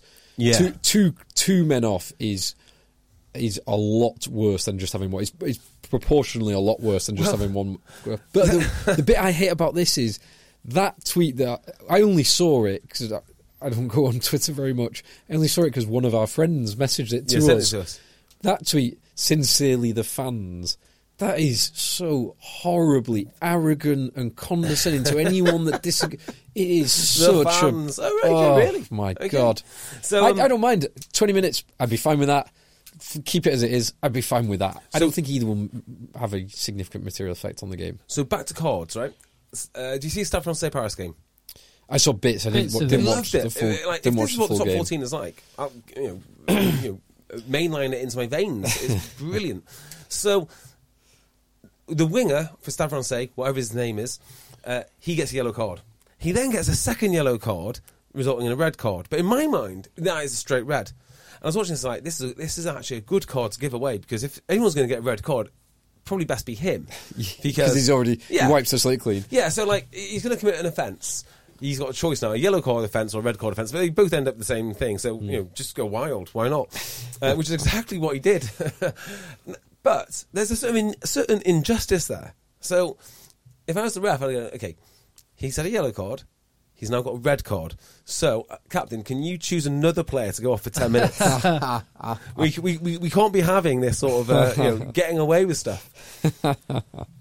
Or what if you just gave the yellow cards to the other team? What's the opposition? Just dish them out however you want. No. So what you do, right, is... there you go, Finn Russell. Who do you want to give it to? Yeah. It's like the club call. Yeah. So Phil high tackles you, clothesline, yellow card, but instead of giving the yellow card to Phil, you run over and you give it to the opposition coach. Give it to me on the floor, just been walloped. Do I want to take revenge on that guy, or actually even more of a slight? It's like, no, you stay on the field. I'm going to give it to him. So I'm going to get you. Yeah.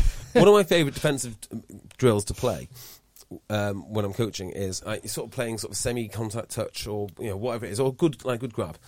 And if someone misses a tackle, the game stops, and the team that missed the tackle all do burpees, except for the guy that missed the tackle, because he's not allowed to work. He's got to watch all of his mates work, because that's what missed tackles do. They make everyone else work on your behalf. That's like proper drill sergeant stuff. Proper old school blanket punishment. You stand there, and all of your mates can do burpees for you, and you can count them. It's the same effect by giving the card to the coach. So you give it to the opposition coach. So Aaron Reid has hit this guy high. Right. And they hand Moynihan. Yeah. So they hand Pat Lam the red card. Who can... Well, a red card, you play it immediately. But if it's like a couple of yellow cards that Pat Lam's got in his back pocket and the game's getting close, and then he plays his 2 yellow cards, I'll have John O'Ross off and I'll have Faf off. Cheers. A bit like a power play. Power play in the back pocket. I quite like that. Yeah. Yellow card. So then you just... Particularly for... You could do that with the team offence ones. Yeah. Because sometimes I feel sorry when someone trots on as the sub... The sub prop, the team have given away 6 penalties in a row. Right, next one, you're done. Prop runs on. penalty, yellow card, you're off. I've been on 10 seconds. Yeah, That's good. Yeah, team offence, yellow card. Just toss it over to Pat Lam, and Pat Lam will go, here you go. Well, let's talk about Pat Lam and Alex Sanderson then. Oh well, where do we start with these two? So it was categorically the worst game last week. Yep. This week was highly entertaining, if unpredictable and erratic, shall we say? Yeah. I mean, really interesting coaching matchup for a start. I mean, obviously Pat Lam's whole thing is they run on love. Sale bought a neuro psychologist in. Can anyone tell me what one does? I can't. Well, so Phil, Tim, sorry. So the neuropsychologist part is no. I'm wondering if this is to do with because neuro-linguistic programming is massive.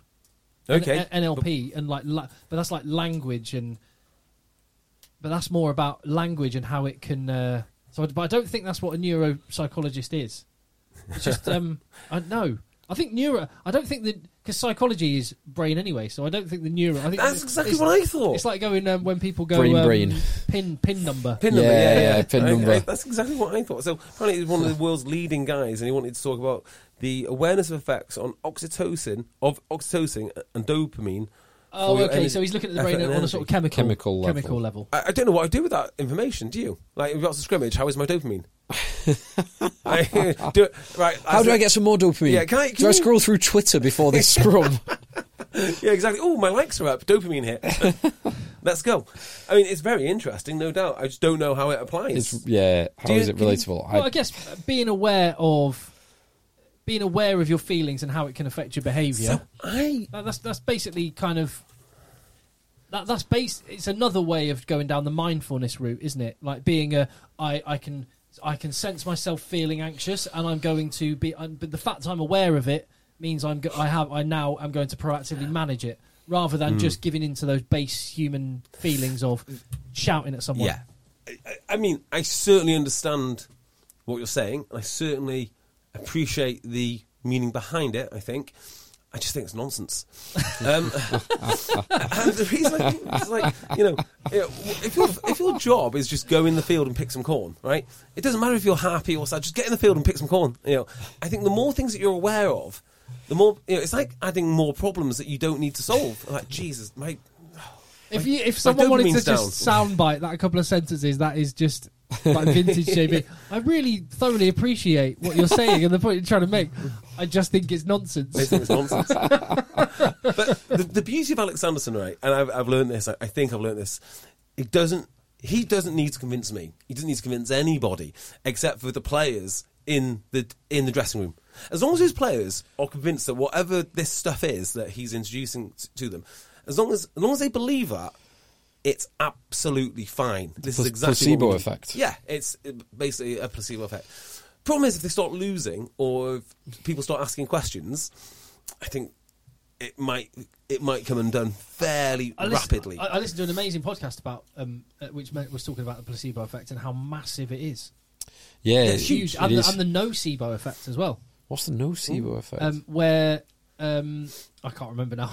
It doesn't matter. But that was one. Anyway, it was really, really interesting. But the power of the placebo effect is to the extent that you can just completely kid your body and have actual outcomes. And you can kid so many people. So there is a coach. No, but you can have actual physiological responses. Just based on that you can kid your body into thinking it. Yeah, it's the same. You can, like, hypochondriacs can think themselves ill. Yeah. It's basically homeopathy 101. Yeah. So embarrassingly about homeopathy, and this is absolutely humiliating. I used to suffer from migraines. So that's not humiliating. The only person to ever solve one of my migraines was a homeopath, and to this day I resent it. Because I know it's not true. I wish I had those migraines back. I wish my head was pounding. I couldn't see out my eyes. She gave me a bloody sugar pill, and it went. I couldn't believe it. So yeah, wow. Yeah, it went. So yeah, I know it's nonsense. I have no truck with homeopathy whatsoever. Well, but the homeopath there wasn't saying this sugar pill is going to solve it. She was saying, solve it yourself. She was basically going, I'm going to make you solve it. I'm going to make your body I'm going to trick your body into doing it itself. Yeah, success. I'm more stupid than I look. More susceptible. More to susceptible, nonsense. sorry. Yeah. So back to coaching, right, and placebo effect in coaching. You're absolutely right. So I know of a coach, and I won't say his name, but he's not very well thought of in coaching communities, although he's very high profile. And I was speaking to somebody who ran a club, who actually ran the club, and he was saying, yeah, well, the rugby IQ we have in the rugby department with person X is just off the scale. In rugby, if you can convince everybody that you know things and everyone buys into your system, even if your system's wrong, I think 80% of rugby is just convincing everyone to do the same thing. If everyone's doing the same thing, even look at Pat Lam's system. It is not the best system for the Premiership. But if everyone does it, it's bloody good. It's just not the best system. Yeah. And last year, everyone was doing it. Yep. This year, maybe not. And, even if everyone does it, the team with the better system, I mean, that's the difference, isn't it? At the very top level, then the systems matter. But if you just need to get 80% of people to, all people do the right thing. Do something close to the right thing at the right time and all buy into it. Sale had enough of the thing that does is their X factor, just blunt force. They had enough of that to make a difference. Those Dupree twins they are wrecking balls. So blunt. And I think my view is Sale are sort of in the same mould as Toulouse, which is a placeholding. Like, they know they've got to... It's sort of a mixture of Toulouse and Exeter, I guess. They're going to have to change that squad drastically. They're bringing in new faces. That means people are going to have to leave. Faf has already left. Lude is... Yeah, but it's like Lude's gone, but Johnny Hill's coming in. But Lude might not go now, allegedly. No. Well, I think the talk is he is. But anyway, let's assume he does. Yeah. Lude and JP Dupree go, but Johnny Hill coming in. I'm all right with that. Faf's going. Rafi's pretty good. Raf de Quirk is ace. So, AJ's going. George Ford's coming in. I don't think it's that bad. No, it's absolutely... Tom O'Flaherty, he who shall not be named on the wing's gone. Yeah. Tom O'Flaherty's coming in. Yeah, so in terms of all that, the placeholdings in, I think what they think is round the corner is going to be awesome. In a few months' time, it's going to be awesome. And in the meantime, let's just win our games. And they're sort of placeholding in that. They're not playing a particularly attractive style. There's much more to come from this team. I'm probably going to double down on Sale next year and pick them as my champions. Yeah, which I did this year. They need just a little bit more, don't they? I don't know what it is. I can't put my finger on what it is that they need. But they need something more. They need George Ford. They need George Ford, and they need Sam... I mean, I think Sam James at 13 makes one hell of a difference because he's so creative. And he played really, really well this game. In fact, he reminded me exactly why I love Sam James so much. He's an absolutely brilliant player. So he makes an enormous difference. I think this Sale team is the best equipped to go to Paris and beat up Parisians. I just do. I mean, who else would you choose? Leicester. Didn't they? So last season they played La Rochelle. The season before, did they not play Racing in Racing? Maybe in the quarterfinals. Quite possibly.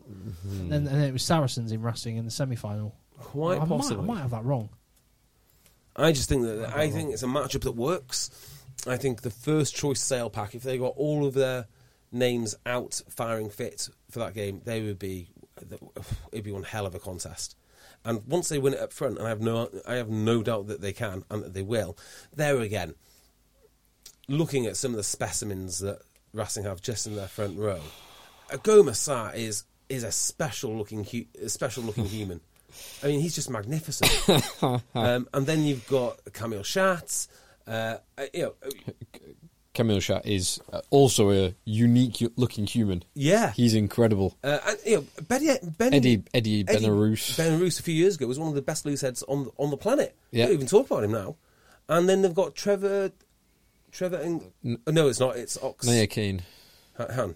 Trevor Nyakane. Trevor Nyakane. Yeah. So it's not as if they're short up front. No. Yeah. They've got.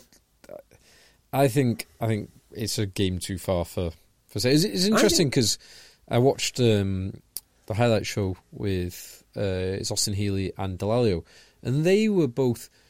I think they both said Racing, but they were kind of saying that they think Leicester have got.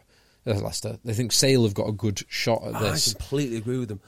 I'm not so sure. I just don't think they're playing that good of rugby at the moment. No, that is their downfall. I mean, personnel, yes. the systems that they're playing and the way they're playing, it's in fits and starts. So you go back to how they beat Leicester Tigers. That was an awesome game, and they played really well. A little bit inconsistent Sale, but I'm pretty sure they can go to Racing with a full-strength team and turn them over. That Racing team is not particularly big. I mean, I know she said, look at those absolute animals, but look at the guys. Wenceslas Lore is 6 foot and a bit of change. They're not huge in the back five. Whereas Sale are enormous in the back five. Sale are enormous in that back five. It's just I don't know. I see the matchup of Rob Dupree against Finn Russell, and the two young wingers against I've not even thought of that. Jesus. Teddy Thomas and Joan Imhoff, and then Fickou running wild because he's just such a supreme specimen. I actually think Fickou might be one of the best players on the planet, though. He's so good, Fickou. He's so young as well. Still, he's brilliant. He's been playing high level. He's been playing for France for the past 10 years, and he's still only 27. He was brilliant on the weekend. Like, everything he touched was just brilliant. Yeah, Fickou is quite good. There again, Sale are not bad in the senses if Manu's playing and Sam James. Manu and Sam James, yeah. Yeah, you are right. The inexperience on the back three is problematic. The unbelievable Rob Dupree at 10. I mean, I just hope he has one of his unbelievable... I just hope he... I just plays more like his brothers. Yeah, which he will, of course. He'll play exactly like the twins, which is perfect, in a way. Just not there. Oh, dear. Yeah, I don't know what Sale do at fly-half. They can't play Rob Dupree at Paris, can they? Can they? Is AJ going to be fit? Kieran Wilkinson? Talk about it nearer the time, so he was fit. Yeah. Got a few weeks. Yeah. Fingers crossed. So, did either of you see anything of the La Rochelle-Bordeaux game? No. No, I only saw the highlights this week. It was a good game last week, but... If I was prioritising games, then that was like the one that no point. La Rochelle have got that. Yeah, done. And they did have it. They conclusively won it. There was a Bordeaux red card as well after 25 minutes. Brilliant. It didn't... What did the fans think? It did. Were they happy to see him go? Happy to see him off for the remainder of the game. It didn't change the course of the game in the slightest. I did see this. Did I watch it with you? Tigers, Claremont. Yes, we watched it together over a beer. We had a very nice imperial pastry sour. It's very nice, actually. I mean, what was the one we had before that? That was a Vault City. It was a S Deeper sour double IPA. Oh, as we're on the subject, how was your shin beef pasta and your beef Wellington? Oh, it was good. That was very good. Yeah. The beef Wellington turned out really nicely. Did they send... Sorry, we'll talk about it later. Yeah, we'll talk about it off air. So it's dedicating a lot of time to what I've been eating on this podcast. Awesome game by Tigers. Yeah. They've really set... I think they've really set a stall out. Tigers was good. It's got to be said, there are a lot of players for Claremont that were not present. Yes. But I'm not sure it makes that much of a difference, to be honest. No, Leicester were the better team throughout this. They were the better team last week. They were the better team this week. Raka and the fullback, Tiberian? Tiberian? Tiberian? Whoever his name is. Who played on the wing last week and played fullback this week. They were two of the best players in both encounters, to be frank. Oh, the young number 9, Jeannot, he did a few nice things, nice little break. Obviously pushed Power out from last week. One Leicester player that has to be mentioned, Harry Potter. He's playing some really nice stuff. His break for the Freddie Stewart try, yes, that was quite cool, awesome. But it's not he's just an elusive runner. He makes it look easy, and you think he just kind of glides past people. He beat 4 defenders and then offloaded for that Stewart try, and made about 50 or 60 yards in doing so. He's doing some very nice things, Potter. Yeah. Claremont week, I'm very much looking forward to seeing if Tigers can replicate their league form and this last lot of European games form against Leinster. I'd love to see him turn over Leinster. I would love to see that. We'll talk about it in future weeks. I don't think they will, but I think they'll be very, very close. Do you reckon? I think that's going to be a very good game. For some reason, I can see Leinster just blowing them away. I don't want it to happen. I still feel for all the good things that they've done, Leicester, they're a few years off what what their peak is going to be. Well, but will they reach their peak? Because, like we said before, they're going to lose Genge, they're going to lose Ford. Well, they've lost them for next season. They are so important. They are such talented players. Genge turned into one of the world's premier ball carriers. Yeah, from Lucid, which is brilliant. From Lucid and like kick returners as well. Lucid kick returner. Imagine having him and Hawker from Saracens. Scout Brits in the same side. I can't think of who most tight head would be. I think they're going to push Leinster very close because they are just so together as a unit, so well organised. I think they will. I think so. It's at Welford Road. Yeah. Which obviously works in their favour. I think Leicester will push Leinster very close, but I think Leinster will just edge it. Van Portfleet, I thought, had a very strong game, and it's going to be worth keeping him in mind because at some point Ben Youngs can't continue for England. I don't know when that time is. I mean, I assume he has to go to the World Cup, right? Well, as long as the one thing has become evident, as long as Eddie Jones is in charge, Ben Youngs will be playing. He's the third choice English scrum half at Leicester Tigers, and yet he's the first choice scrum half for England. Make of that what you will. You can't. We need to pass out the Ben Youngs thing because he's got more caps than any other player. Anyone. Yep. So you don't get that by accident. Well, I don't know. I mean, it's not his fault that Eddie Jones was coach. Lots of coaches before him did the same thing. Yeah. So that needs to be respected in the same way. You're all right. In the same way that I hate the way that Owen Farrell is much maligned, and that guy is immense. Well, he shouldn't have done what he did to Ben Spencer, but nevertheless, that guy is immense, and his offload for that Max Maiden's try was, if Marcus Smith had done that, or Finn Russell, you would never hear the end of it. Yeah, that is true. Did you see the Camille Lopez offload? That was pretty that was sexy. nice. Well, it was nice in its inception. I don't think it was as effective as it should be. It didn't, because then the receivers at Moala received it, immediately get smothered. Get flattened. Yes. So Lopez gets flattened as he throws the pass, and then Moala gets... But, what a beautiful hospital offload. Yeah. Oh, so effective. No, not really. Not that time. Yeah. So... yeah, good. Well done, Leicester. They were far, far, far better than Clermont. Similar to what you said last week. Yeah, good. Well done, Semi Randrandra. Yeah. Well, he wasn't that good. Was he that good this week? I don't remember. It didn't matter. I've watched so much rugby. It's I know. I feel like I've watched so one, much. And I also watched, only the highlights admittedly, but I watched your beloved Blues take down the Crusaders. Is that not the first time in Christchurch for like 20 years? First time since Carlos Spencer in 2004. And it was a very good game. And someone had a red card as well. Is that 2004 game when Carlos Spencer scores and dots it in the corner? Runs into the corner. That is the best rugby moment of all time. That is awesome. Of all time.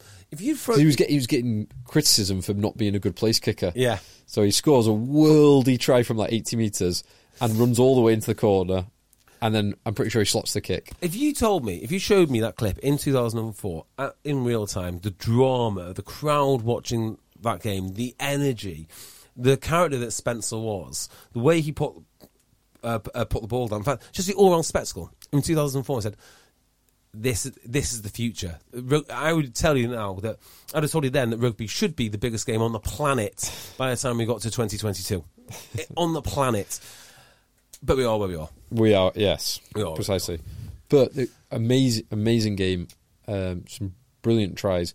The best one, actually, probably the Crusader one, Will Jordan, from an incredible pass from David Havili at 12 to Will Jordan. It's worth watching the highlights just for that alone. Stupid question. What is Super Rugby at the moment? Is it Super Rugby Pacific, which means you've got...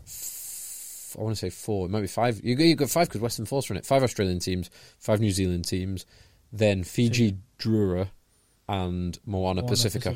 What? So hang on. Sorry. So is it 12 teams. 5 New Zealand, usual suspects. Western Force. Uh-huh. And then Moana Pacifica and Fiji Drua. Yes, correct. So where do the Australian teams play? In Australia and New Zealand. Sorry, did you say... the Australian teams in that group? So there's 12 teams, 5 Australian. Oh, sorry. 5 New Zealand. Yeah, sorry, because you said Western Force. I assume you said Western Force at the expense. I thought you said at the expense of the Australian teams. Oh, right. No, If you see what I mean. as well as yes, As so well it's as the Force. I'm with you. the four who have been in and around for the last few years, plus Western Force are back in it. Got it. So what is the Force's situation? They're back. Just they're back. Yeah. I don't know much Dunno. more than that. I know a man that will know, so I'll give him a Yeah, call. Just to mention as well, Saracens are into the quarterfinals. So are 3 other English teams in the Challenge Cup, being Gloucester, being London Irish, and being Gloucester, who beat Northampton? Northampton lost. Wasps. Didn't they? Wasps, Who yeah, beat Barbary Beerings. hat trick. Barbary hat trick. And there's Lyon, French side. There's Glasgow and Edinburgh. Which is good for them. And Toulon. Yeah, Quarterfinals. Good luck. I don't know who's at home in that one, but I will find out in the next couple of days, I imagine, what my postings will be. So Toulon? Yeah, I'll be up for that. Yeah. Toulon will be all right. Look at some ships. So, it just does show something, doesn't it? That the competitiveness of the Premiership and the way the salary cap averages out the performances in the teams doesn't necessarily have a great effect in the Champions Cup, but it does seem to be fairly powerful in the Challenge Cup. Yeah, because I think those teams want to win it. The English teams do want to win it, whereas some teams, certainly French teams, are a bit nonplussed. Yeah. Whereas the 2 Scottish teams will also definitely want to win it. Yeah, they'll be dangerous. Right, any more? Oh, fixtures. We've got a whole... Well, actually, Sale aren't playing this weekend, unfortunately. Just before we go into that, the fixtures, just mention Just Giving page, friend of the pod, Joe Riley, is doing, we mentioned this 12 months ago or so, he's doing a 50k run in a day, so officially an ultra marathon for a very, very good cause. Good God. Huntington's disease, very good cause. He's currently raised over £2,000 of his £5,000 target, so if you want to help out for that, which is a very good cause, it's justgiving.com, and it's Joe runs 50k in a day. That is a long way. How long has he got to do it? 24 hours? I do it in less than 24 hours. You do it in... So a marathon's 42k. So he's doing what? 5k every 20 minutes, right? Marathon and 5K, marathon 20. and a bit more, which is no mean feat. Because No, it's not. Having done a marathon, I can testify. If someone had said at the finish line, just 8 more k. Just another 8k. I'd have just... Just another 5 miles. Do one. I'm never doing a marathon. Can I put it on record now? If everyone's here, I'm never doing a marathon. Never. Maybe one day. I've said I might do one when I'm 50. Well, technically, I didn't do a marathon. Why is that? Because I did the Manchester Marathon, but it was on the year that they got the distance wrong by 100 metres. So they adjusted my time by a time. Thanks, lads. They scaled it, but I didn't actually do the. What was your time? It was just under 4 hours. Good work. I hadn't done any training for it, so I wasn't. Good work. Yeah, I will not be under 4 hours. Well, you're not doing one. Yeah, I will never do one. I will never ever do one. So I have a little WhatsApp group with some mates of mine who do a bit of running, bit of training, and one who actually lives in Perth, Western Australia. Who's this? Sheila. No, which group is this? An Aussie called you're not- Sheila. Come on. It is an Aussie called Sheila. What kind of Aussie training bloke. is it? You wouldn't be interested. Oh, okay, fine. Anyway, he said he was planning to do a fast half marathon, not a course one, but he did it, and he got his distance wrong. So sent a message to the group saying just completed it, 1 hour 35 minutes. Now I'm off to the beer shop. I finished at my local beer shop to go and buy some cans. Ooh, nice. Looked on Strava and he'd finished it dead on 21 kilometres. Now, a half marathon is 21 kilometres and 97.5 metres. So he'd stopped 97.5 metres early, post it on Strava, smugly text the group that he's going to go and buy some beers for a job well done. And then while he was buying the beers, we were all laying into him saying, "You're 97 metres short, you idiot." Yeah, not for me. I've just finished with this email from Sam French. He says, "Hello, gents, love the pod, blah, blah, blah." And he was writing during the Claremont-Leicester game. He said, "Thoroughly enjoying the start of the Tigers-Claremont game on my laptop in Madang, Papua New Guinea." Wow. Awesome. As Claremont-Ferrand were on the attack in the Tigers 22, Leicester infringed. So the referee, Andrew Brace, held his arm towards Claremont and announced, Advantage, brilliant stuff. Then, because he is such a great multilingual ref, he announced in a perfect accent the French translation of avantage. Wow. A second later. Thank goodness he did. Claremont would never have known what he meant. There's no excuse not to be multilingual. No, there's absolutely not, is there? It's one of my favourite features of rugby punditry is when they shower praise on an official for learning the second most populous language in the world. Love it. Love it. Any other business? Watched anything good on... I watched Boiling Point this morning. What? I don't know what that is. Is it a cooking show? Kinda. It's a film. Okay. It's a film on Netflix. Stephen Graham as a head chef. Oh, really? But the I'm whole interested. 1 hour, 34-minute film is one shot. Wow. One shot. It starts... Oh, I do know the one you're talking It about. starts with him walking down a street. Yeah. And that one camera, with no edits, no cuts, does an hour and a half whole film in a restaurant. Wow. It's pretty impressive from that point of view. Wow. That's cool. Do you know what I watched a long, long time ago? And you've really got to buy into this. I watched a BBC show, Storyville, and they were training, not pastry chefs per se, but chefs in France that deal with basically chocolate and sweets and whatnot. So doing the ribboning. Yeah. And I'm sure this show is like 2 hours long. So you have like patisserie, boulangerie, Venice. What's it called? Viennoisoire. Yeah, I'm not entirely sure what it is. Yeah, right? different rules for the different skills. Yeah. So I don't know if this is actually true or not, but it certainly said it on the show. I don't know if they're making, I don't know if they were sort of comparing it to this, but this is definitely what they said. In France, there's a few professions that you can't pretend to be. So you can't pretend to be a teacher or a solicitor or a doctor. Presumably policeman. Policeman would be one, obviously. Maybe you can pretend to be a teacher. I don't know. But the one you're not allowed to fake having this like French flag around your collar, which means that you've got this qualification in chefing. And it's very Stolen Valor, if you put that on... Yeah. So you're watching this thing and it's very dry and it's very dull to start with because everything is in French and it's all subtitled. And for 2 hours you're watching these grown men build chocolate sculptures of which they don't even look particularly appetising, but they are incredible and they're huge. And it gets to the point where they've got to movement and a good percentage of these structures just crumble and collapse.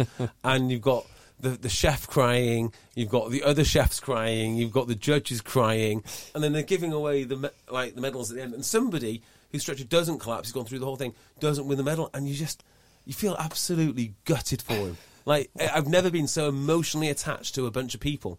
But if you can find that Storyville episode, it's amazing TV. It's amazing TV. The only other tip-off I'd give is the Ken Burns Muhammad Ali documentary. Really? So much content now. I know. Like did you see the Ken Burns Vietnam one? Yeah. Incredible. I mean, Yeah. it's just like That is amazing. horrendous and amazing. But he's done a horrendous. Muhammad Ali one, which is immense. There was another one I was going to... Yeah, here's a weird one for you. Have I told you about the Bomber documentary? You can find it on YouTube. No. So Is it called The Bomber? No. So this is... I don't know why I'm telling you about documentaries with sad endings, but this is the worst. Spoiler alert. This is the worst of the worst, right? So it's a phenomenal story. I was going down a YouTube rabbit hole and looking at World War II bombers, as one does, and I ended up watching a programme about a man trying to rescue a B-29 Superfortress. So this Superfortress has flown over the North Pole, this is the story. It's had to ditch because of engine problems or whatnot, and the extreme cold and snow and whatnot has preserved this bomber in pretty much pristine condition. So they fly out, this whole crew, and they're going to restore the bomber where it sits, and then fly it back to America, and then sell it because it will be worth millions. I mean, God knows how much. I mean, if you can buy a vintage Porsche for a couple of million, God knows what a B-29's worth. It's worth a lot of money. Yeah. So they've got a window of about 3 months where the snow is melted enough. Yeah, because you'll have the summer months Yeah, Depends, basically yeah. 24-hour light. Yeah. So they've got this little aircraft which are flying in all the parts. They've got a little crew. They've got limited money. They've got some wrenches. They've somehow built these big jigs and this sort of rigging to move the engines off the nacelles, and they're messing around with it. And during the process, the pilot sending things back and forth dies. Don't know how he dies. He gets ill and dies. So they replace him. They managed to get the thing started. They've tested all the engines. The engines are working. The thing is airworthy. They've cleared the runway, and they are taxiing, and it hits a bump, and someone's not secured a can of diesel, which spills on the electrics. A diesel of all things spills on the electrics and starts a fire. Oh, and as it's on the runway about to take off, after all this money, after a dead man, after fixing the thing, finding it, just goes up in smoke, and now it's still there, and it's completely destroyed. Basically worthless. What was did they capture the people involved's face when this was happening? Yep. You're watching this thing burn. You're like, what's that smoke? What's that? And I had no idea what the ending to this thing was. I've never heard the story before. I've watched the whole hour, and I was like, amazing! They're going to get the bomber to the UK. To the US. They're going to make millions. Incorrect. Oh, yeah. Heartbreaking. Don't watch it. Well, don't watch it because you've now spoiled the stories for everyone. Yeah, and it'll make you cry. Yes. What would that? So Phil can identify with how those people were feeling, because it would have been comparable with his feelings on Saturday night. Oh, very much so. At the end of Ulster. Very much so. Heartbreaking. Right, rattle through the fixtures then. What we got? Friday night, 2 games. We got Bristol hosting Gloucester. Away win. Yeah. Oh, by the way, we will find out apparently Tuesday or Wednesday this week about the outcome of Gloucester-Worcester. Sure. The panel meeting on Tuesday. We'll see. Decision by Thursday was it? Was hopefully, that the yeah? Hopefully. Anyway, We'll see. I'll go for Bristol v Gloucester. Is it? Yeah. At Ashton Gate. Give me a away win. Narrow away win. Gloucester to win. Then Newcastle versus Irish. Home win. Yeah, Irish. Dean Richards. Yeah, he's moving up. Is he moving higher? Moving up. How can you get Oh higher? no, he's going to go. He's going to change his role. He's going to be a consultant. Okay. So I think it will be probably Dowson or Walder will take over. I don't know. How isn't Dowson in charge of Northampton? No, sorry, he's Northampton. Not Dowson. Walder probably then. Yeah. Could be John Wells. Who knows? Yeah. It'll be, They've got Easter there as well. I just Nick Easter as well. Easter, I suspect it'll be promotion from within. Yeah. Because Dean Richards is staying around in a consultant capacity. He's very settled in the northeast. He's 60 years old, I think. Dean Richards. Yeah. Apologies if I got that wrong, Dean. I think he said he's 59, but soon to turn 60. It does feel like, for all his success and all he's done well there, and he's had some good years and some bad, he is a bit of a roadblock to the other coaches which are there. Particularly Walder. I think Walder's got a lot to offer, and at some point you're going to have Nick to give... Easter as well could be good. Well, both of them actually. Mm. You've got to give them the opportunity to progress, or they'll be in the rights to be sniffing around other jobs in the Premiership. So it might just be the natural... I suspect it's not Dean Richards being nudged anywhere. It's him just going, actually, do you know what? You should have built up a nice pension by now if you need some retirement advice. He loves living up there. He loves his motorbikes and tinkering with those. He loves living in the northeast. He's done very well in his career. Kind of like the hairy bikers. Yeah, yeah. What else we got? Saturday, we've got 3 games. We've got Bath hosting Northampton. Ooh. Away win. It's a tough one. I'll go away win. Bath hosting Northampton. Away. Quinn's hosting Leicester. Sorry, scratch out. Bath will win it. Bath winning. Bath win. Bigger Bigger got a red card, so you might have a ban. Oh, yeah. Big Court's nasty hand injury, apparently. That could change things. Yeah, I think Bath. Maybe if those two aren't playing, give me Bath. And if the drummer was playing, definitely give me Bath. Twice. Quinn's Leicester. Now, these two are both pretty secure for... Well, Leicester are definitely secure for the top 4. Quins need to win it. Therefore, they probably will. Need to win it. It'd be helpful. It would be helpful, obviously. It would be helpful, and it would help... I mean, it would help them get top 2, which means a home... Or if they have ambitions... So they'll be going for it, and they haven't got to worry. They can rest. They can go big for the next 3 weekends, knowing they've got no Europe rest weeks coming up. Yeah. That's a good point. So, what the heck? I'm going to go Quins. Quins at home. Yeah. Then we have Wasps hosting Steve Diamond's Worcester, who may well have had some bad news about their We'll see. their previous fixture. They may have had some good news. They've had some good news, yeah. But give me Wasps home win. Yeah, correct.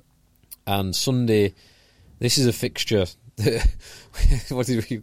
I'll be at this one. We once dubbed them. What did we dub them?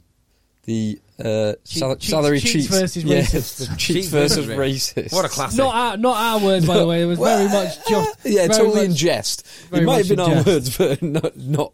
In That's jest. not what we're accusing these clubs of being. Although Saracens were obviously found guilty of being cheats. And, yeah. Yeah, that's as far as I'll go with that. Did you see, by the way, just moving on, it was on, I've seen separate pictures of it, but it was also on comms, Jack Nowell. Yeah, in the full Munster kit Yeah. with beers. Yeah. I noticed all those extra players on a stag do, all left-hand drinking.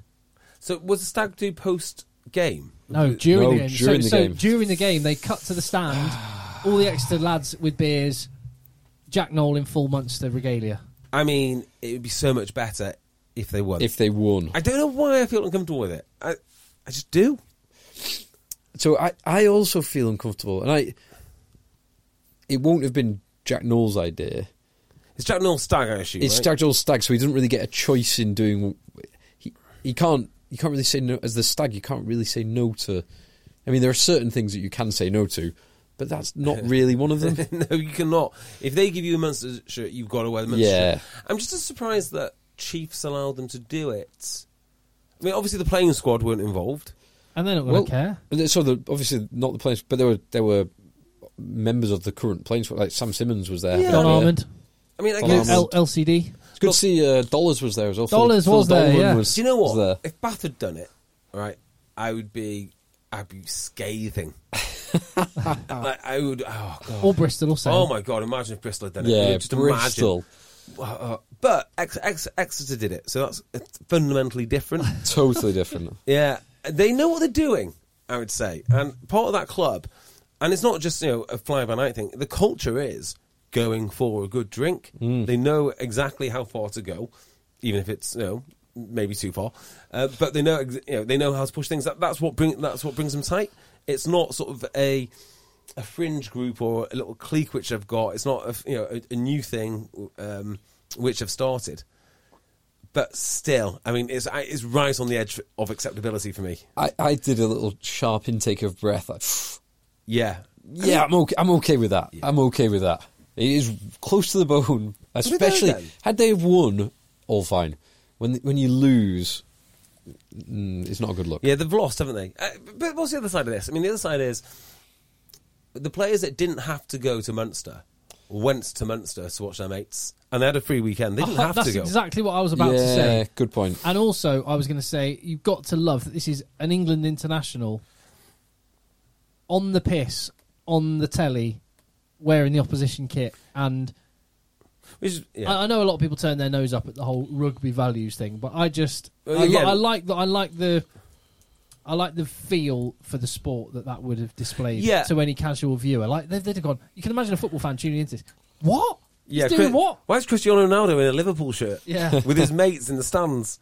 Yeah, because the flip side is the Ellis Genge in the Umbro kit. Understandably, people went, whoa. Yeah. Like, he's on a stag do and he's in the crowd. Yeah, and he wants to watch his mates. Having no and I guess effect. there's going to be a fair few stag do's from the Exeter area on stag do's too. So, a few stag do's from the Exeter area in Munster too. Well, that's one good thing to finish on, actually, because we got a little message from someone who's on a stag do and heading to Manchester for it. Oh, lovely. AJ Bell stag do, help needed, from Mark Tyler. And Mark says he's a Gloucester fan, keeping his fingers crossed it's Gloucester's year.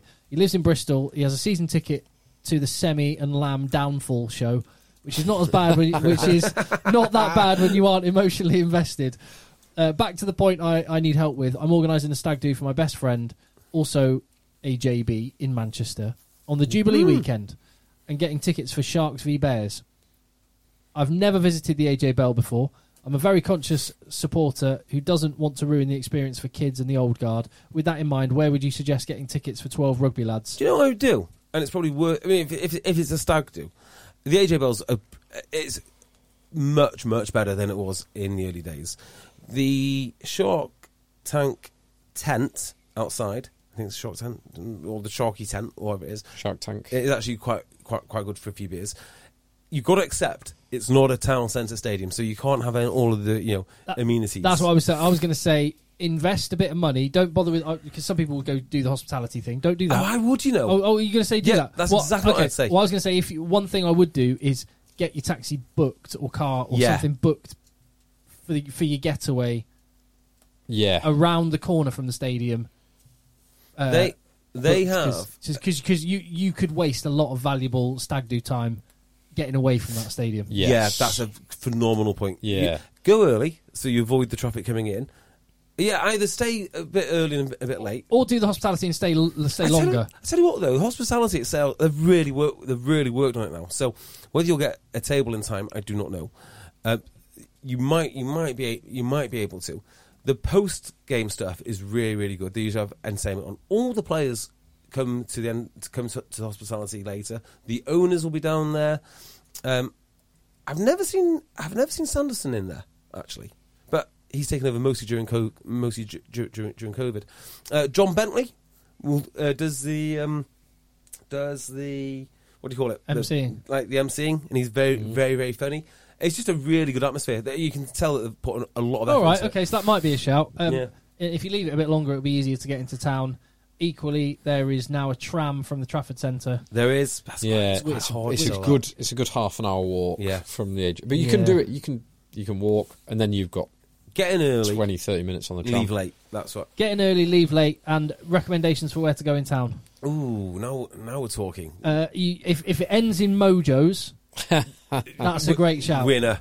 Winner. The awesome thing about Manchester, and why I would recommend Manchester for any rugby player wanting a new club, is you get good bang for your buck with the salary you'll get at Sale Sharks. But this is for anyone. The late bars is immense. Having been to Belfast, everything's don't shut talk to me so about early. Belfast. Yeah, everything's shut so early. Apart from I remember being in the garage. Yeah, a garage, someone's garage. Jeffrey's garage thing. It might have been an actual garage. Yeah, that's the only thing people would. Belfast is a joke for nightlife. Absolute joke. It's fun for it's fun until 11, and then it's all right till 1. And then I'm not queuing and paying to get in places. I'm not doing that anymore. No, you're absolutely right. Manchester is good. Do you know the way that Michelin started rating restaurants, and now everyone goes on about Michelin-star restaurants? Mojo's should do this for bars, like late night Mojo bars. Yeah, so if you've got 3 Mojo rating, and you could just get a little guide, and you could go around all the bars. That's what they should do. In fact, we should do that. So lads, get yourselves to on a run of bars around the Northern Quarter. Yeah, and then trot onto Mojo's. Yeah, because Mojo's obviously Spinningfields. Crazy Pedro's underneath. Spinningfields some good bars around Crazy there. Pedro's underneath Mojo's is also a great shout. Yeah. Crazy Pedro's. Great shout. Love it. Yeah, just across the road. And make sure Massive you come say hello to JB at the Sale Bears game, because no doubt you'll be there. I'll be there. If they let me in, I'll definitely be there. Right, we're done. Beautiful. Let the boys play. Boys play.